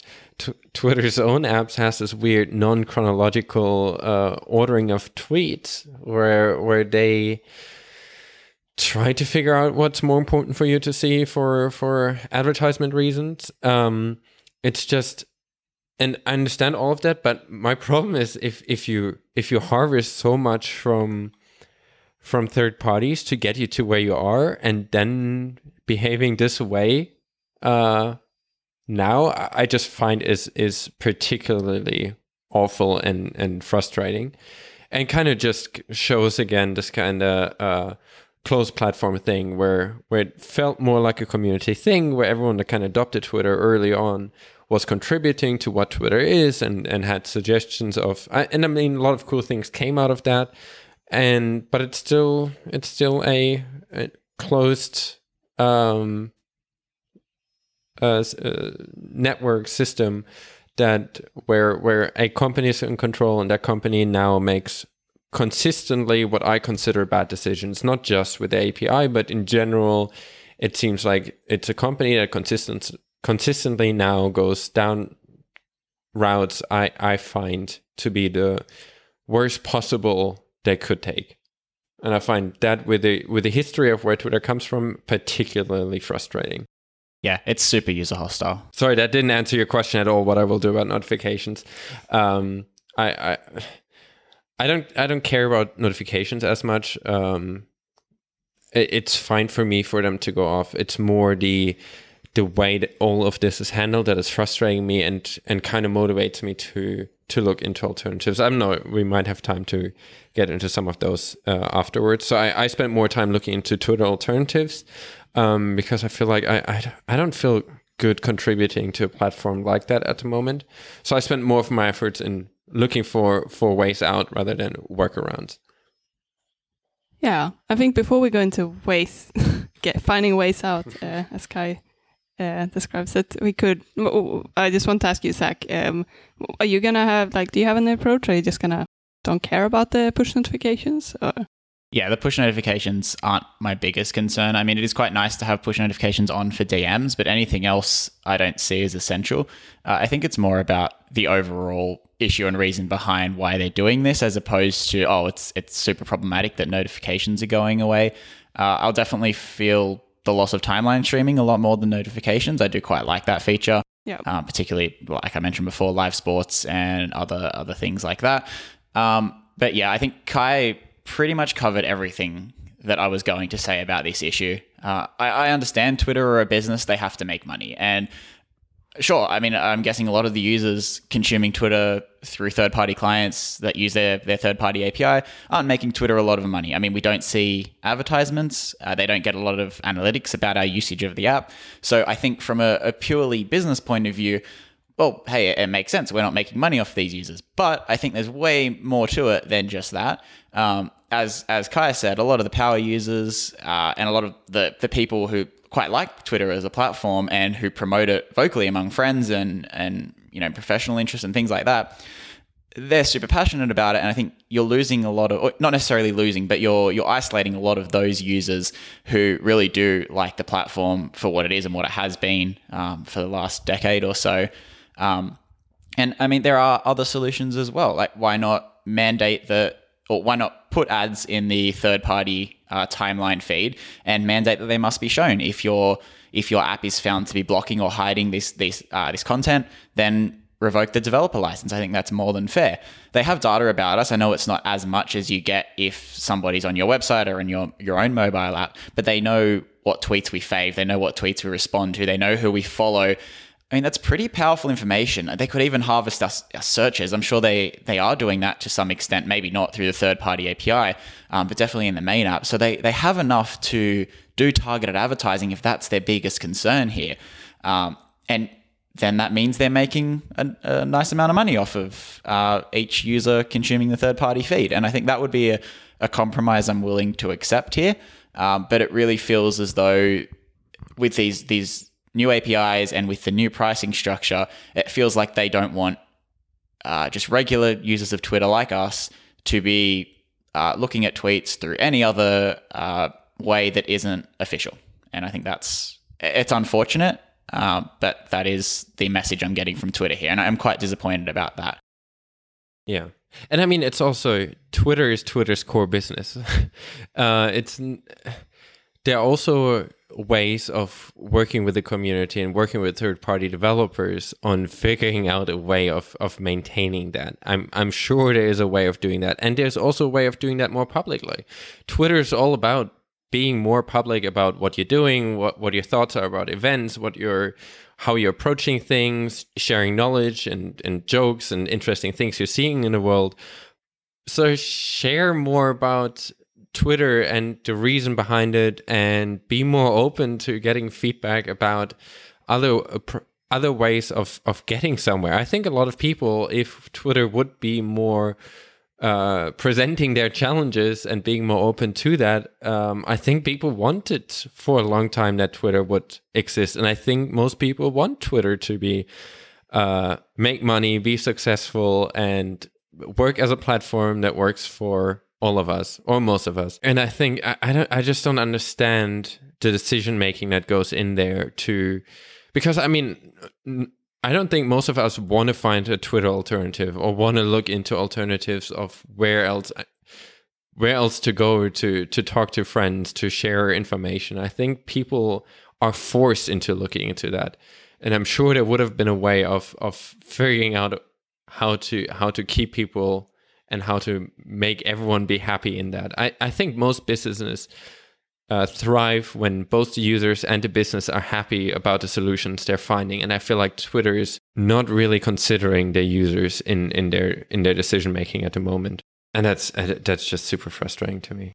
Yeah, and I think I've already been talking about this a lot throughout the day today, but I think you already touched on it in the podcast as well, Kai. I think there are other solutions for this, and I think UK have actually been starting to look at potential Twitter replacements, and I think there have been a lot of Twitter replacements coming up in the past. I think already, probably like at least a couple of years ago, there were already more than 2 years ago, like there was like app.net which was other social networks that tried to pick up and get everyone to move over to. But I think we're in a better situation to get people to move to a different platform now, because issues on Twitter that people have been complaining about, and I think the community is quite fed up with the way that Twitter is handling third-party developers, and just a lot of different things are starting to upset people, and I think we might be in a better situation where people feel more inclined to actually go through the effort and move to a different app or a different platform. And I think that's something that's quite interesting to discuss as well. But I also think it's just Twitter is what it is for us because of people that we know or people that we know of that write their content on that platform. But it's the content that we're after, and kind of this way of having this global chat where anyone can talk to anyone and like have this kind of way of communicating around people's observation and knowledge and those kind of things. I feel like Twitter is now becoming a platform that I feel like doesn't deserve all those people's content to be given, because that's what makes it, right? Your tweets that are valuable to people is what makes Twitter a good platform. And I feel like the more Twitter is seemingly not willing to remove some of the more toxic behavior on Twitter, and being so toxic against a community that made it what it is, I feel like they don't really deserve the user base they're having at the moment. And that's why I think... I mean, the idea of Twitter was quite unique when it started out. But as you said, Kai, a lot of those things have been formed from the community itself. And I think there are also... Today, it's not a unique concept, and it's nothing that's necessarily hard to set up as a concept. I think the only thing we're struggling with is to actually get the whole community to move over to a different place. It's the same when a lot of people in the tech community are encouraging people from stopping to use Facebook. But I think that's really hard because a lot of people rely on Facebook, and a lot of people, like, that's their core way of communicating with family members or seeing their family members' photos. And I think even if people give up Facebook, they might still be relying on Messenger, or they might be relying on Instagram because they want somewhere where they can keep in touch with like very, very close people in their life. So I think it's always a problem when there is like a giant company having so many people on the platform. It's very hard to get people to move over to a different place. But I mean, in a perfect world, right, we would, if we all disagree with what Twitter's doing, we would just move everyone to a platform where they have a code of conduct we agree with and a business model or concept that we think fits the type of thing we're doing at the moment. And I feel like we should not just consider it a perfect world example that we can never reach. Let's actually all do that, and then that's the thing we can get to. Yeah, I mean, this is not like moving. Like it's not like it's. It should be possible. I think if the problem at the moment is that, which Kai and I spoke about earlier, is that everyone, I think a lot of people in the tech community wants to move off Twitter, but it's hard to find, and there are great replacements, but it's hard to figure out who sort of wins that replacements. Like, I don't really know. We've been Kai and I have been talking throughout the day about like where people should go instead, and I think there are some really good communities out there that that maybe Kai can describe a bit better. But the problem is that at the moment there are a few different communities, and I think people are struggling deciding where to move their business. So people just stay around, because if you go to, like, when app.net came out, it was hard to keep on only using app.net because there were still so many people who didn't move over, and there were so many alternatives. But app.net was also, I think you needed to pay to get onto the platform. Yeah. We can maybe talk about what kind of the two main alternatives are that I think are good. And then maybe the three of us can start using those and then actually have a discussion about it in more detail. That's exactly the problem, isn't it? You're considering two alternatives now. I mean, it's like there's no easy way to get off Twitter. Yeah, this is what I'm getting to as well. And I think the two platforms that we've been finding are really great. And it's really hard to decide which one to go with. But I feel like, and it almost makes it harder to move a whole community when there are so many different alternatives. And that's sad. And I'm hoping that that's not gonna gonna make the community not move away from Twitter, just because people can't decide where to go. I really hope that there is gonna be one other like social network that people can move to, but it's just, I think it's good to talk about what the different alternatives are. Yeah, I just don't want us all, if you can't decide whether you go to restaurant A or B, ending up starving is the worst of those options. So this is actually a really good real life scenario. Kai and I, we always order food online, and we have those few favorite restaurants that we really like to order from. And we tend to always order from the same place, but sometimes we're like, let's try something else. And Kai's like, I'm really up for this type of food. And I'm like, I'm really up for this type of food. So we spend like sometimes an hour just trying to decide which other restaurant to try. And then we're like, this is too difficult. We can't decide which one. We know we both like the food from this one, so let's just go with this one. And I think that's a perfect analogy. And it's something that we see quite often. Yeah. Yeah. And that's going to be the hard part about it. Is getting everyone off Twitter and onto something that is a shared platform for everyone again. Yeah. So I kind of had a look. To me, there are two that I considered, which is Micro.blog and Mastodon. I think, I was part of the Kickstarter campaign for Micro.blog, but I think over the last few days, I've seen a lot of people trying Mastodon. Is that how you pronounce that? Yeah, I think it's Mastodon. I'm not sure. I've never actually heard anyone say it out loud before. Me neither. No, it's Mastodon. Yeah. So I kind of had a look at both. I think they're both worth considering, which obviously makes it more difficult to pick. So if you want to have a look, I would, and if you look for a Twitter alternative for Micro.blog, there is a third-party client that is pretty nice. It's called iCro, ICRO, which is kind of like a Twitter-like client for microblog. So it uses all of microblog's infrastructure, but it is behaving very similarly to probably Tweetbot. So it has kind of the swipe gesture to see a thread. It kind of has the indicator of how many posts you still have on your timeline. It kind of stays at a specific spot in your timeline. If you close the app and come back, and you kind of go through your chronological timeline. On Mastodon, and micro.blog is kind of focusing on you having your own domains. So instead of going by usernames, kind of like it is in Twitter, it's more around you owning your domain, you owning your name on the internet.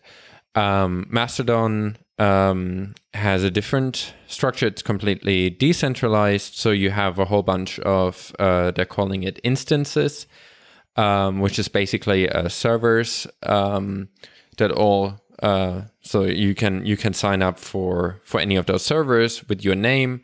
Your name is only unique on each server. So you have a fully qualified name, which might be, in your case, Zach at mastodon.social, and then there can be another Zach at mastodon.cloud. But all those servers can talk to each other, simplified. So if Zach at mastodon.cloud wants to talk to Zach at mastodon.social, you just use the full name and you can add reply to each other, and they're calling it tooting instead of tweeting, because Mastodon obviously being kind of from mammoth and elephant-like creatures, so they're using toots, which by the way makes me super excited about a potential toot bot, because I think the name would be amazing. But the benefit of that is you kind of have, it's very decentralized, different servers, everything is open source. You can at any point in time, all the instances that there are need to have an export and an import function. So if at any point in time the instance is either going down, or you for some reason don't agree with their code of conduct, because every single instance can have their own code of conduct, and you can just pick the one that you think aligns with what yours is the most, and you for some reason are changing it, or you don't agree with it, or for whatever reason you want to leave, you can just export everything you have and move it somewhere else.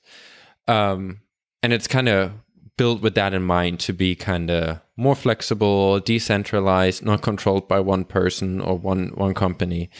And I think it seems to be built around, let's look at Twitter, let's look at all the mistakes they've made. How can we learn from that and not get ourselves into a situation like that again? I do think instances is a bit of a not an ideal name, because instances is very, very technical, not very friendly, and probably hard to understand what it is. I think communities might have been a better name, because it's basically the server that you're on, and therefore it's kind of, they have kind of this idea of a local timeline, which is you can see all the tweets that are kind of happening on the same instance.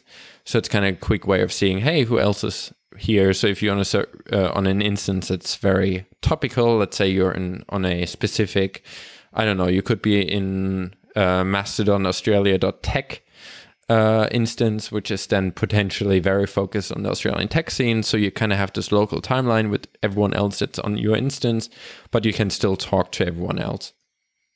But I think for me, that's more of a group or community. But it is as a concept, I think it is very nice to be kind of decentralized. We can touch on it more next week. This isn't for the show, but just, would it be so bad to not check a social network every day? Like, as in not get off Twitter, but not get on anything else?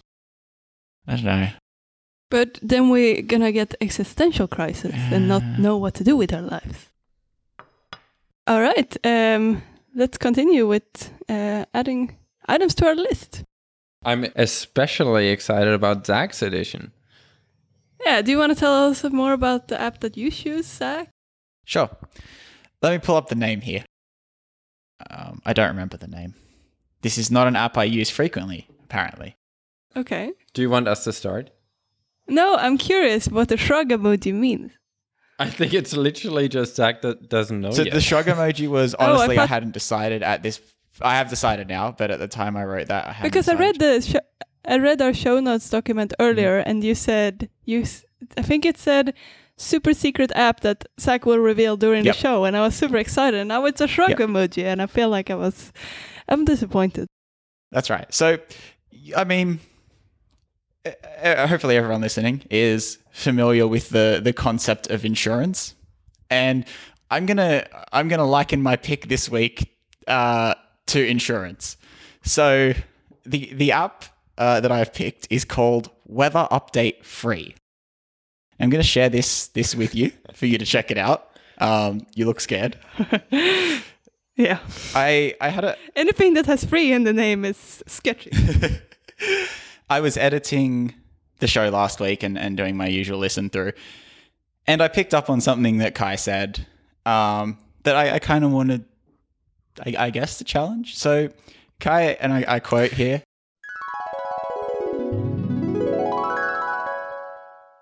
yeah, I think you picked the wrong co-host for trying to put a weather app in the bottom of any list.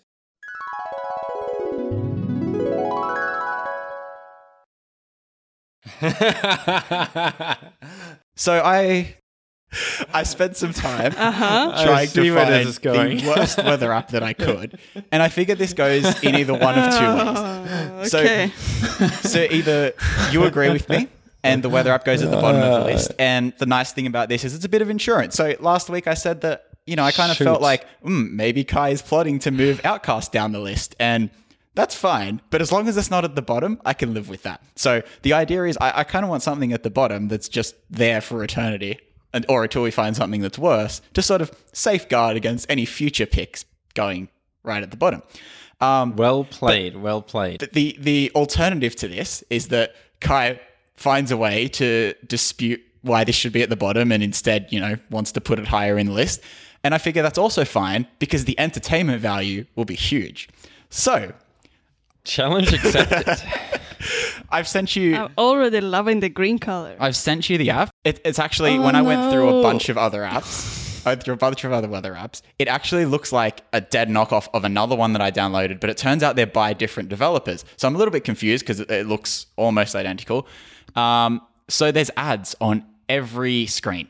Every time you change the screen, I get a full screen ad that takes a few seconds to exit out of. So, I mean, that's a negative point there. The font is horrendous.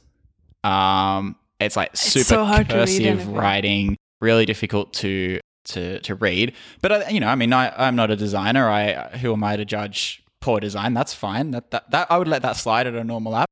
The real killer for me, the real killer, the app doesn't work. So either it has to go at the bottom of the list, or Kai, I'm really curious to hear you defend this. You can't get a weather forecast. The alert I'm constantly getting is Weather Channel, weather failed, please try again. Interestingly enough, it doesn't even have iPhone 10 support. That is your concern with this? Do I need to allow my access to a location for this to work? So I did, and the location is accurate. So whatever location lookup service they're using, still working. But clearly the weather API no longer works. Press the button, you got one new app. What? Isn't this the app? I also have... What do you mean you have one new app? I don't get it. But they're completely different UIs. How did you find that? What happened? So this is what I get. That looks like an ad. So there's ads on every page. So you're going to have to find a way to exit it. That is terrible. So I have to say, no thanks. It looks like an ad again. I never used... I barely ever used apps that have ads in it, especially not that, in your face. I realized the same they have thing. them in the bottom for, ways, which is fine. Yeah. 5 years ago, I would have probably every second app I downloaded was free or light version or whatever, and I would have been used to it. But when I was going through these weather apps, I realized I'm actually not seeing a lot of ads in apps I'm using these days, and it's actually quite nice. But this one was sort of in stark difference with lots of full screen pop-ups and banners and, the whole 9 yards. It also has really, really low resolution image assets. It feels like --C. Feels like --F, temp, empty. Temp again, empty. Yep. It's like they've templated temp. all this stuff. There's like all those placeholder texts that don't mean anything. Which is beautiful because they thought about error cases if they don't get any data. This is UX properly thought through, my friends. I would give them some credit for that, right? Right, guy? This definitely deserves some points. I always feel bad about criticizing other people's app. There was probably a time constraint or other constraints that led to the decisions that were made. But considering that our very high quality list of apps we're currently having in our app list, I do agree this is definitely currently very far in the bottom of where it is. And I'm sure that person is capable of making very nice and very usable apps if the constraints they were in while developing would have been different. Very politically correct, sir. But yeah, that app is way in the bottom, and I will try to find... Even if this was their first app, I really encourage them to continue working on it. Because the thing is that just getting through the process of releasing an app on the App Store can be tricky. Like you have to actually go through all of the hassle of signing up for a developer account. And I had a look. That developer has about 78 different apps. And they're all the spammy type of things to try and get downloads. So I kind of wasn't picking out a 14-year-old's first app. I know. And I was careful when I was going through, but this is definitely the type of developer who's just throwing everything at the wall and seeing what sticks. I mean, mood detector prank, it does look and a bit finger body temperature, those kind of apps. It looks, especially when it has free in the name, it does look like it's like, if people search for a weather app that's free, they're going to download this one and all they see is spammy ads. Yep. And I mean, like, even me, I don't see ads that often, and it said push the big red button. I was like, okay, I almost did it.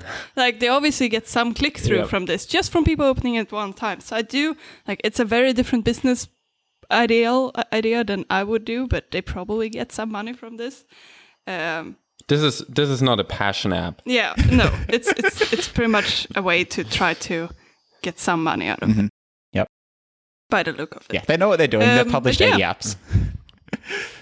Exactly. So doesn't that mean that it's a weather app that deserves a high place? No, it doesn't. I think you have played us well, Zach. Cool. My regularly scheduled picks will return next week. I just deleted that. It's hard to follow that. I mean, it's nice now we have a good buffer in the bottom. Yeah. I will now try to and probably struggle to find something that can compete with, what's the name? Oh, weather update free. Are you even allowed to have free in the name anymore? Probably not anymore. Was a guideline change. Yeah, it's probably changed. I think you can't even have prices of things in screenshots anymore. Yeah, because they're all dynamic. So even if you would have something like, I don't know, you have a podcast app and it syncs your play status, and you're like, you would want to say create a free account. You're not allowed to have that on the screenshot. Interesting. I didn't know that. But yeah, good pick. I think that makes it easy. That is definitely in the bottom now. And if anyone has an app that they can think of that is worse, I would love to hear from you. Tweet at me at Zach Simone on Twitter, or something on Mastodon if we ever get there. And I'll be curious to see if we can bottom that. I guess you can't top it, but yeah, anyway. Cool. What's your pick? I think we're just picking up the current list of apps. But I guess I can continue while Kai's doing that. So the one I picked was actually a game this time, and it does not, to my knowledge, have a Mac app. Woo! So I'm following the rules. Speaking of rules, the app is called Rules. That wasn't even an intended segue. It's good. But so what I picked was a game called Rules. Have you played it at all, Zach? I haven't. No, I'm going to look it up on the App Store now. It's actually a really fun game. So it's like a similar style to something like Threes. So it's basically just to like shortly explain it, it's basically a game when you start out with one rule. I think the first rule is to and then it explains what the rule is, and then it will display a tile or like a sheet of tiles. So I think it's 4 rows of 4x4 tiles, and then you're supposed to like remove all those tiles by following the rules. So the first rule is tap all tiles in descending order, and all of those tiles have numbers on them, so you have to tap them in descending order. And then all of the tiles also have like animals or some different color on them. And then the next rule might be tap all the foxes, and then you have to tap all the foxes. And it's it never tells you what the rule is. It just says follow rule number 1, so you have to remember the rules, and then you have to add a new rule on top of it in order for you to actually be able to complete the game. So it always has new rules building upon it. And I think this is a really cool game. So the quicker you do it, you get more points for the next round, and the purpose of the game is to just get to more rules. So just get through as far as you can get. And yeah, it's a really cool game. And then obviously you have high scores and stuff like that. I just think this is a really nice game to play while I'm listening to a podcast, because I like to keep my hands occupied. But it's also quite a challenging game because it really requires you to be quite quick at remembering those things. So it also has this memorizing aspect to it, and I think it's a lot of fun. It's something I've been playing a lot recently. And they actually have a pretty decent watch app too. I think it was one of the first watch apps I actually thought were useful and enjoyable. It is a very simplified rule set on the watch, and the grid is smaller just because you have way less screen real estate. But it still works, and it's pretty quick and fun to play. Cool. So what's your app, Kai? So my app for this week is Citymapper. I don't know if either of you have used Citymapper. I started using it this week. Have you, Zach? I'm looking at it on the... Yeah, I have. Yeah, okay. It is the one I thought it was. Yep. Yeah. So Citymapper is basically a I don't want to call it public transport app. It's more of a general transportation app. So it is basically you kind of have a everything view on top, and you can kind of see all the different transportation methods that are around you. So you can kind of see car sharing services, you can see bicycle sharing stations, you can see bus stops, and you can select any of them and kind of get as much information as they expose through the API. So we have here we have shared bicycles. So it's like a station. They have I think 12 bicycle slots. So you can just see that they currently have 9 bikes available and 7 empty spaces, and they're kind of live updating it. And it's really nice to kind of get an overview of what's available, but then they also have the kind of route direction services, where you can just enter a specific address where you want to go or location where you want to go to, and then they show you all your different ways of getting there, and kind of show you how long it would take, and if it's walking, how many calories you would burn, and those kind of things. And enrich that with all the information they're having. So, for example, with the bus, you can see that the next one is coming in 5 minutes, 8 minutes, and 12 minutes or something like that. So you kind of know when the buses go and how much in a hurry you have to be and what the penalty is for missing that. And you kind of get a nice overview. And they also compare it to other methods. So they're saying, hey, you can also use one of the bikes or call an Uber or a taxi and those kind of things. And you have a whole bunch of preferences that kind of decide the order those suggestions come in. So you can say, I never want a bicycle. And then that just doesn't show up in your suggestions. And the nice thing for public transport is that they also have a kind of, what do you call that? Step-by-step? Yeah, like a live tracking. Yeah, like step-by-step directions. So if you actually are saying you want to go with the bus, you kind of get informations such as the bus is now approaching the bus stop. When you get on the bus, you kind of see a live tracking of where you are on the route. So it kind of shows you in between which 2 stops you are. So it kind of uses the GPS on your phone. And I think the location data of the bus where available. And then even if you allow always location on the app and you put your phone away and you have an Apple Watch or you have notifications on for the app, it will also tell you 1 stop before you have to get off. It tells you, hey, get ready to leave the bus. You have to go off at 2nd Street, and then sends you another notification when it's the next stop that you have to get off on. And I think that's a really nice way of kind of traveling when you're not exactly sure how to get somewhere or when you don't know when to get off, because you can still look around and kind of see the area that you're traveling through without having to worry about missing the stop you're going that you need to depart from the bus. And we've been using that quite a lot while exploring Vancouver over the last few weeks, and I really enjoy using that. And it's quite a bit more optimized for public transport usage, or at least the way I use public transport compared to Apple Maps and Google Maps. Yeah, and I think I definitely really like the feature when you can just track where you are, and I think that's really good for tourists when you're on the bus to know where you should get off.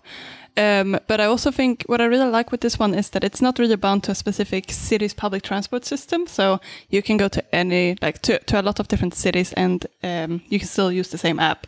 So I think this worked in Sydney. I think it works in a lot of part of the US and Vancouver. So I think it's quite nice that you don't have to switch the app that you're using just because you're moving or traveling to a different country. So I definitely like this app. One thing that I'm not a big fan of is actually the main screen, and I'm not sure if that's because I haven't customized my my preferences enough. But I do found that it's very busy. Mm-hmm. It's like all those different sort of ways of all those different options, all those different ways of transporting yourself, and it is just a lot to take in the first time you look at the app.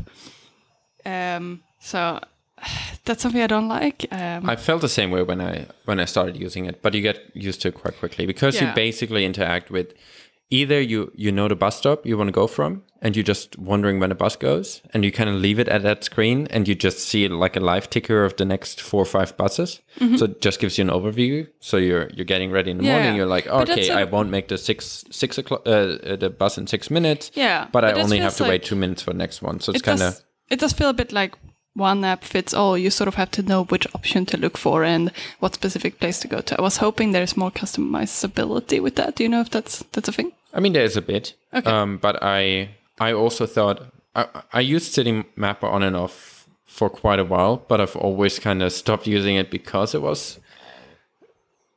it felt busy, but I feel like now I actually gave it a shot and used it for a few days, and I wouldn't want to miss it now. Okay. I mean, it does make sense because they want to appeal to all different modes of transport, so it makes sense to provide all that. I just wish there could be more of a customizability with that. For example, something like TripGo, they actually have, you can put your preferences in and even remove some options. So maybe that's something that you have more control over. I'm going to explore that a bit more. Also, it feels like they have a few different UI elements that don't really add up. So when you start scrolling in the list, there are just all those other buttons popping in, and it's a little bit confusing, and it makes the experience a bit worse. But definitely really like the live tracking. And it doesn't use that much battery, so I assume it's not using your GPS. I'm assuming it's, at least in Vancouver, it might actually use the bus's GPS. I think it uses the GPS, but it is not very, it doesn't shoot through a lot of battery. Yeah. Yeah. And it kind of gives you nice stats. So if you actually use the Go Trips function, which is kind of like their tracking, you kind of get information about the calories that you burn compared to using a car, how many trees you saved, and how much money you saved, and what the trip constellation was. So for me, it's 74% is walking, and then 24% is kind of spent on riding, and then there are some sections that are waiting. You're waiting 0%. Yeah, I'm not waiting. Yeah, good. It's because public transport in Vancouver goes so often. That was one of my favorite features when I did use Citymapper a few times, was seeing the environmental impact of each trip and sort of comparing, your impact on the environment if you were to catch a bus somewhere versus driving there, for example, or even, cycling there, where you'd obviously have a lesser impact. And I just thought it was kind of fun to see those stats. And what they also do is if you take a certain trip more frequently, let's say you go to work every day, it will realize that that's a frequent trip and then save how long it took you to take that trip. And then you can kind of raise your own trip. So you can see what's your record for that specific trip and how you achieve that. I need to get on this app. This is definitely an app I also like a lot. So I'm happy to put it relatively high in the list. What are you thinking, Kai? How does it sit compared to the weather update free that Zach just added? So I think we agree. Weather update free, at least for this week, will probably be in the very bottom. I doubt anyone has objections. No. I do, however, think now in contrast, especially Weatherline should probably be bumped up a spot. That's a good idea, just because it's like, if you compare it to the very lowest, it's not 3 spots above it, right? But it's also, you can see how difficult the weather app must be. So I know. It really nails it. It's definitely no, this is not happening. It's definitely a technical challenge to make it right and not throw ads in your face. So I think it should be a bit higher. Look, if that's the case, we have to bump Outcast up by an equal number of spots, because last week we agreed Outcast over Weatherline. Yeah, we did. But then I was listening to the podcast and I was like, this doesn't sit right. Like, I'm a big fan of Weatherline and in general weather apps, not free weather apps. So I felt like I really wanted to bump it up a bit. So this was actually a discussion point that I wanted to bring up today. So like now when you introduce the weather update free, I just think it needs to be bumped up. Yeah, look, I'm okay with it being bumped up, but Outcast, as I said, needs to be bumped up equally. So, I mean, if you want to take Tweetbot away from that top spot, Kai, go right ahead. Yeah, I don't think that's the options we're talking about here. Should we start with adding in Citymapper and rules? All right. Sure. All right. So I think Citymapper could probably, just because it's something you can use, it's quite flexible and it's something we use quite often. I think it could almost be over Fantastical. I would agree with that. A new 5th place. Yeah. Are you happy with that, Zach? Yep, sure, that's fine. And then I think rules is a bit difficult to rate in comparison to other apps just because it is a game. Do you have any opinions, Kai? You played it a fair bit. Yeah, I think to me, it probably sits between Fantastical and 1Password. Why not above Fantastical? Because I do think, I mean, I used to play rules quite a lot, but it definitely over time became something I played less. So I feel like at this point in time, it's something I think is nice and well done, but not something that I'm using as much as I would use the calendar. Yeah, let's do that. So then we have entered Citymappers on place 5, and which took Fantastical down, and then rules is on 7, and then 1Password, and then weather update free. This is so terrible because 1Password is definitely not just one step above weather update free. I feel like we should put some empty spots in here just to show just to like pay respect. Is that what you say? Throwing the whole scale off here. Just to justify the other ones. But yeah, I guess we'll put some other apps there down the bottom soon. So, Zach, what about this Weatherline? I feel like... Well, look, I guess that's all we have time for today. Zach hasn't eaten lunch yet, and it's currently 3:15, and the Swans play in the AFL in about 8 minutes. So it was great chatting with you. I'm perfectly happy with the list to stay exactly how it is for this week.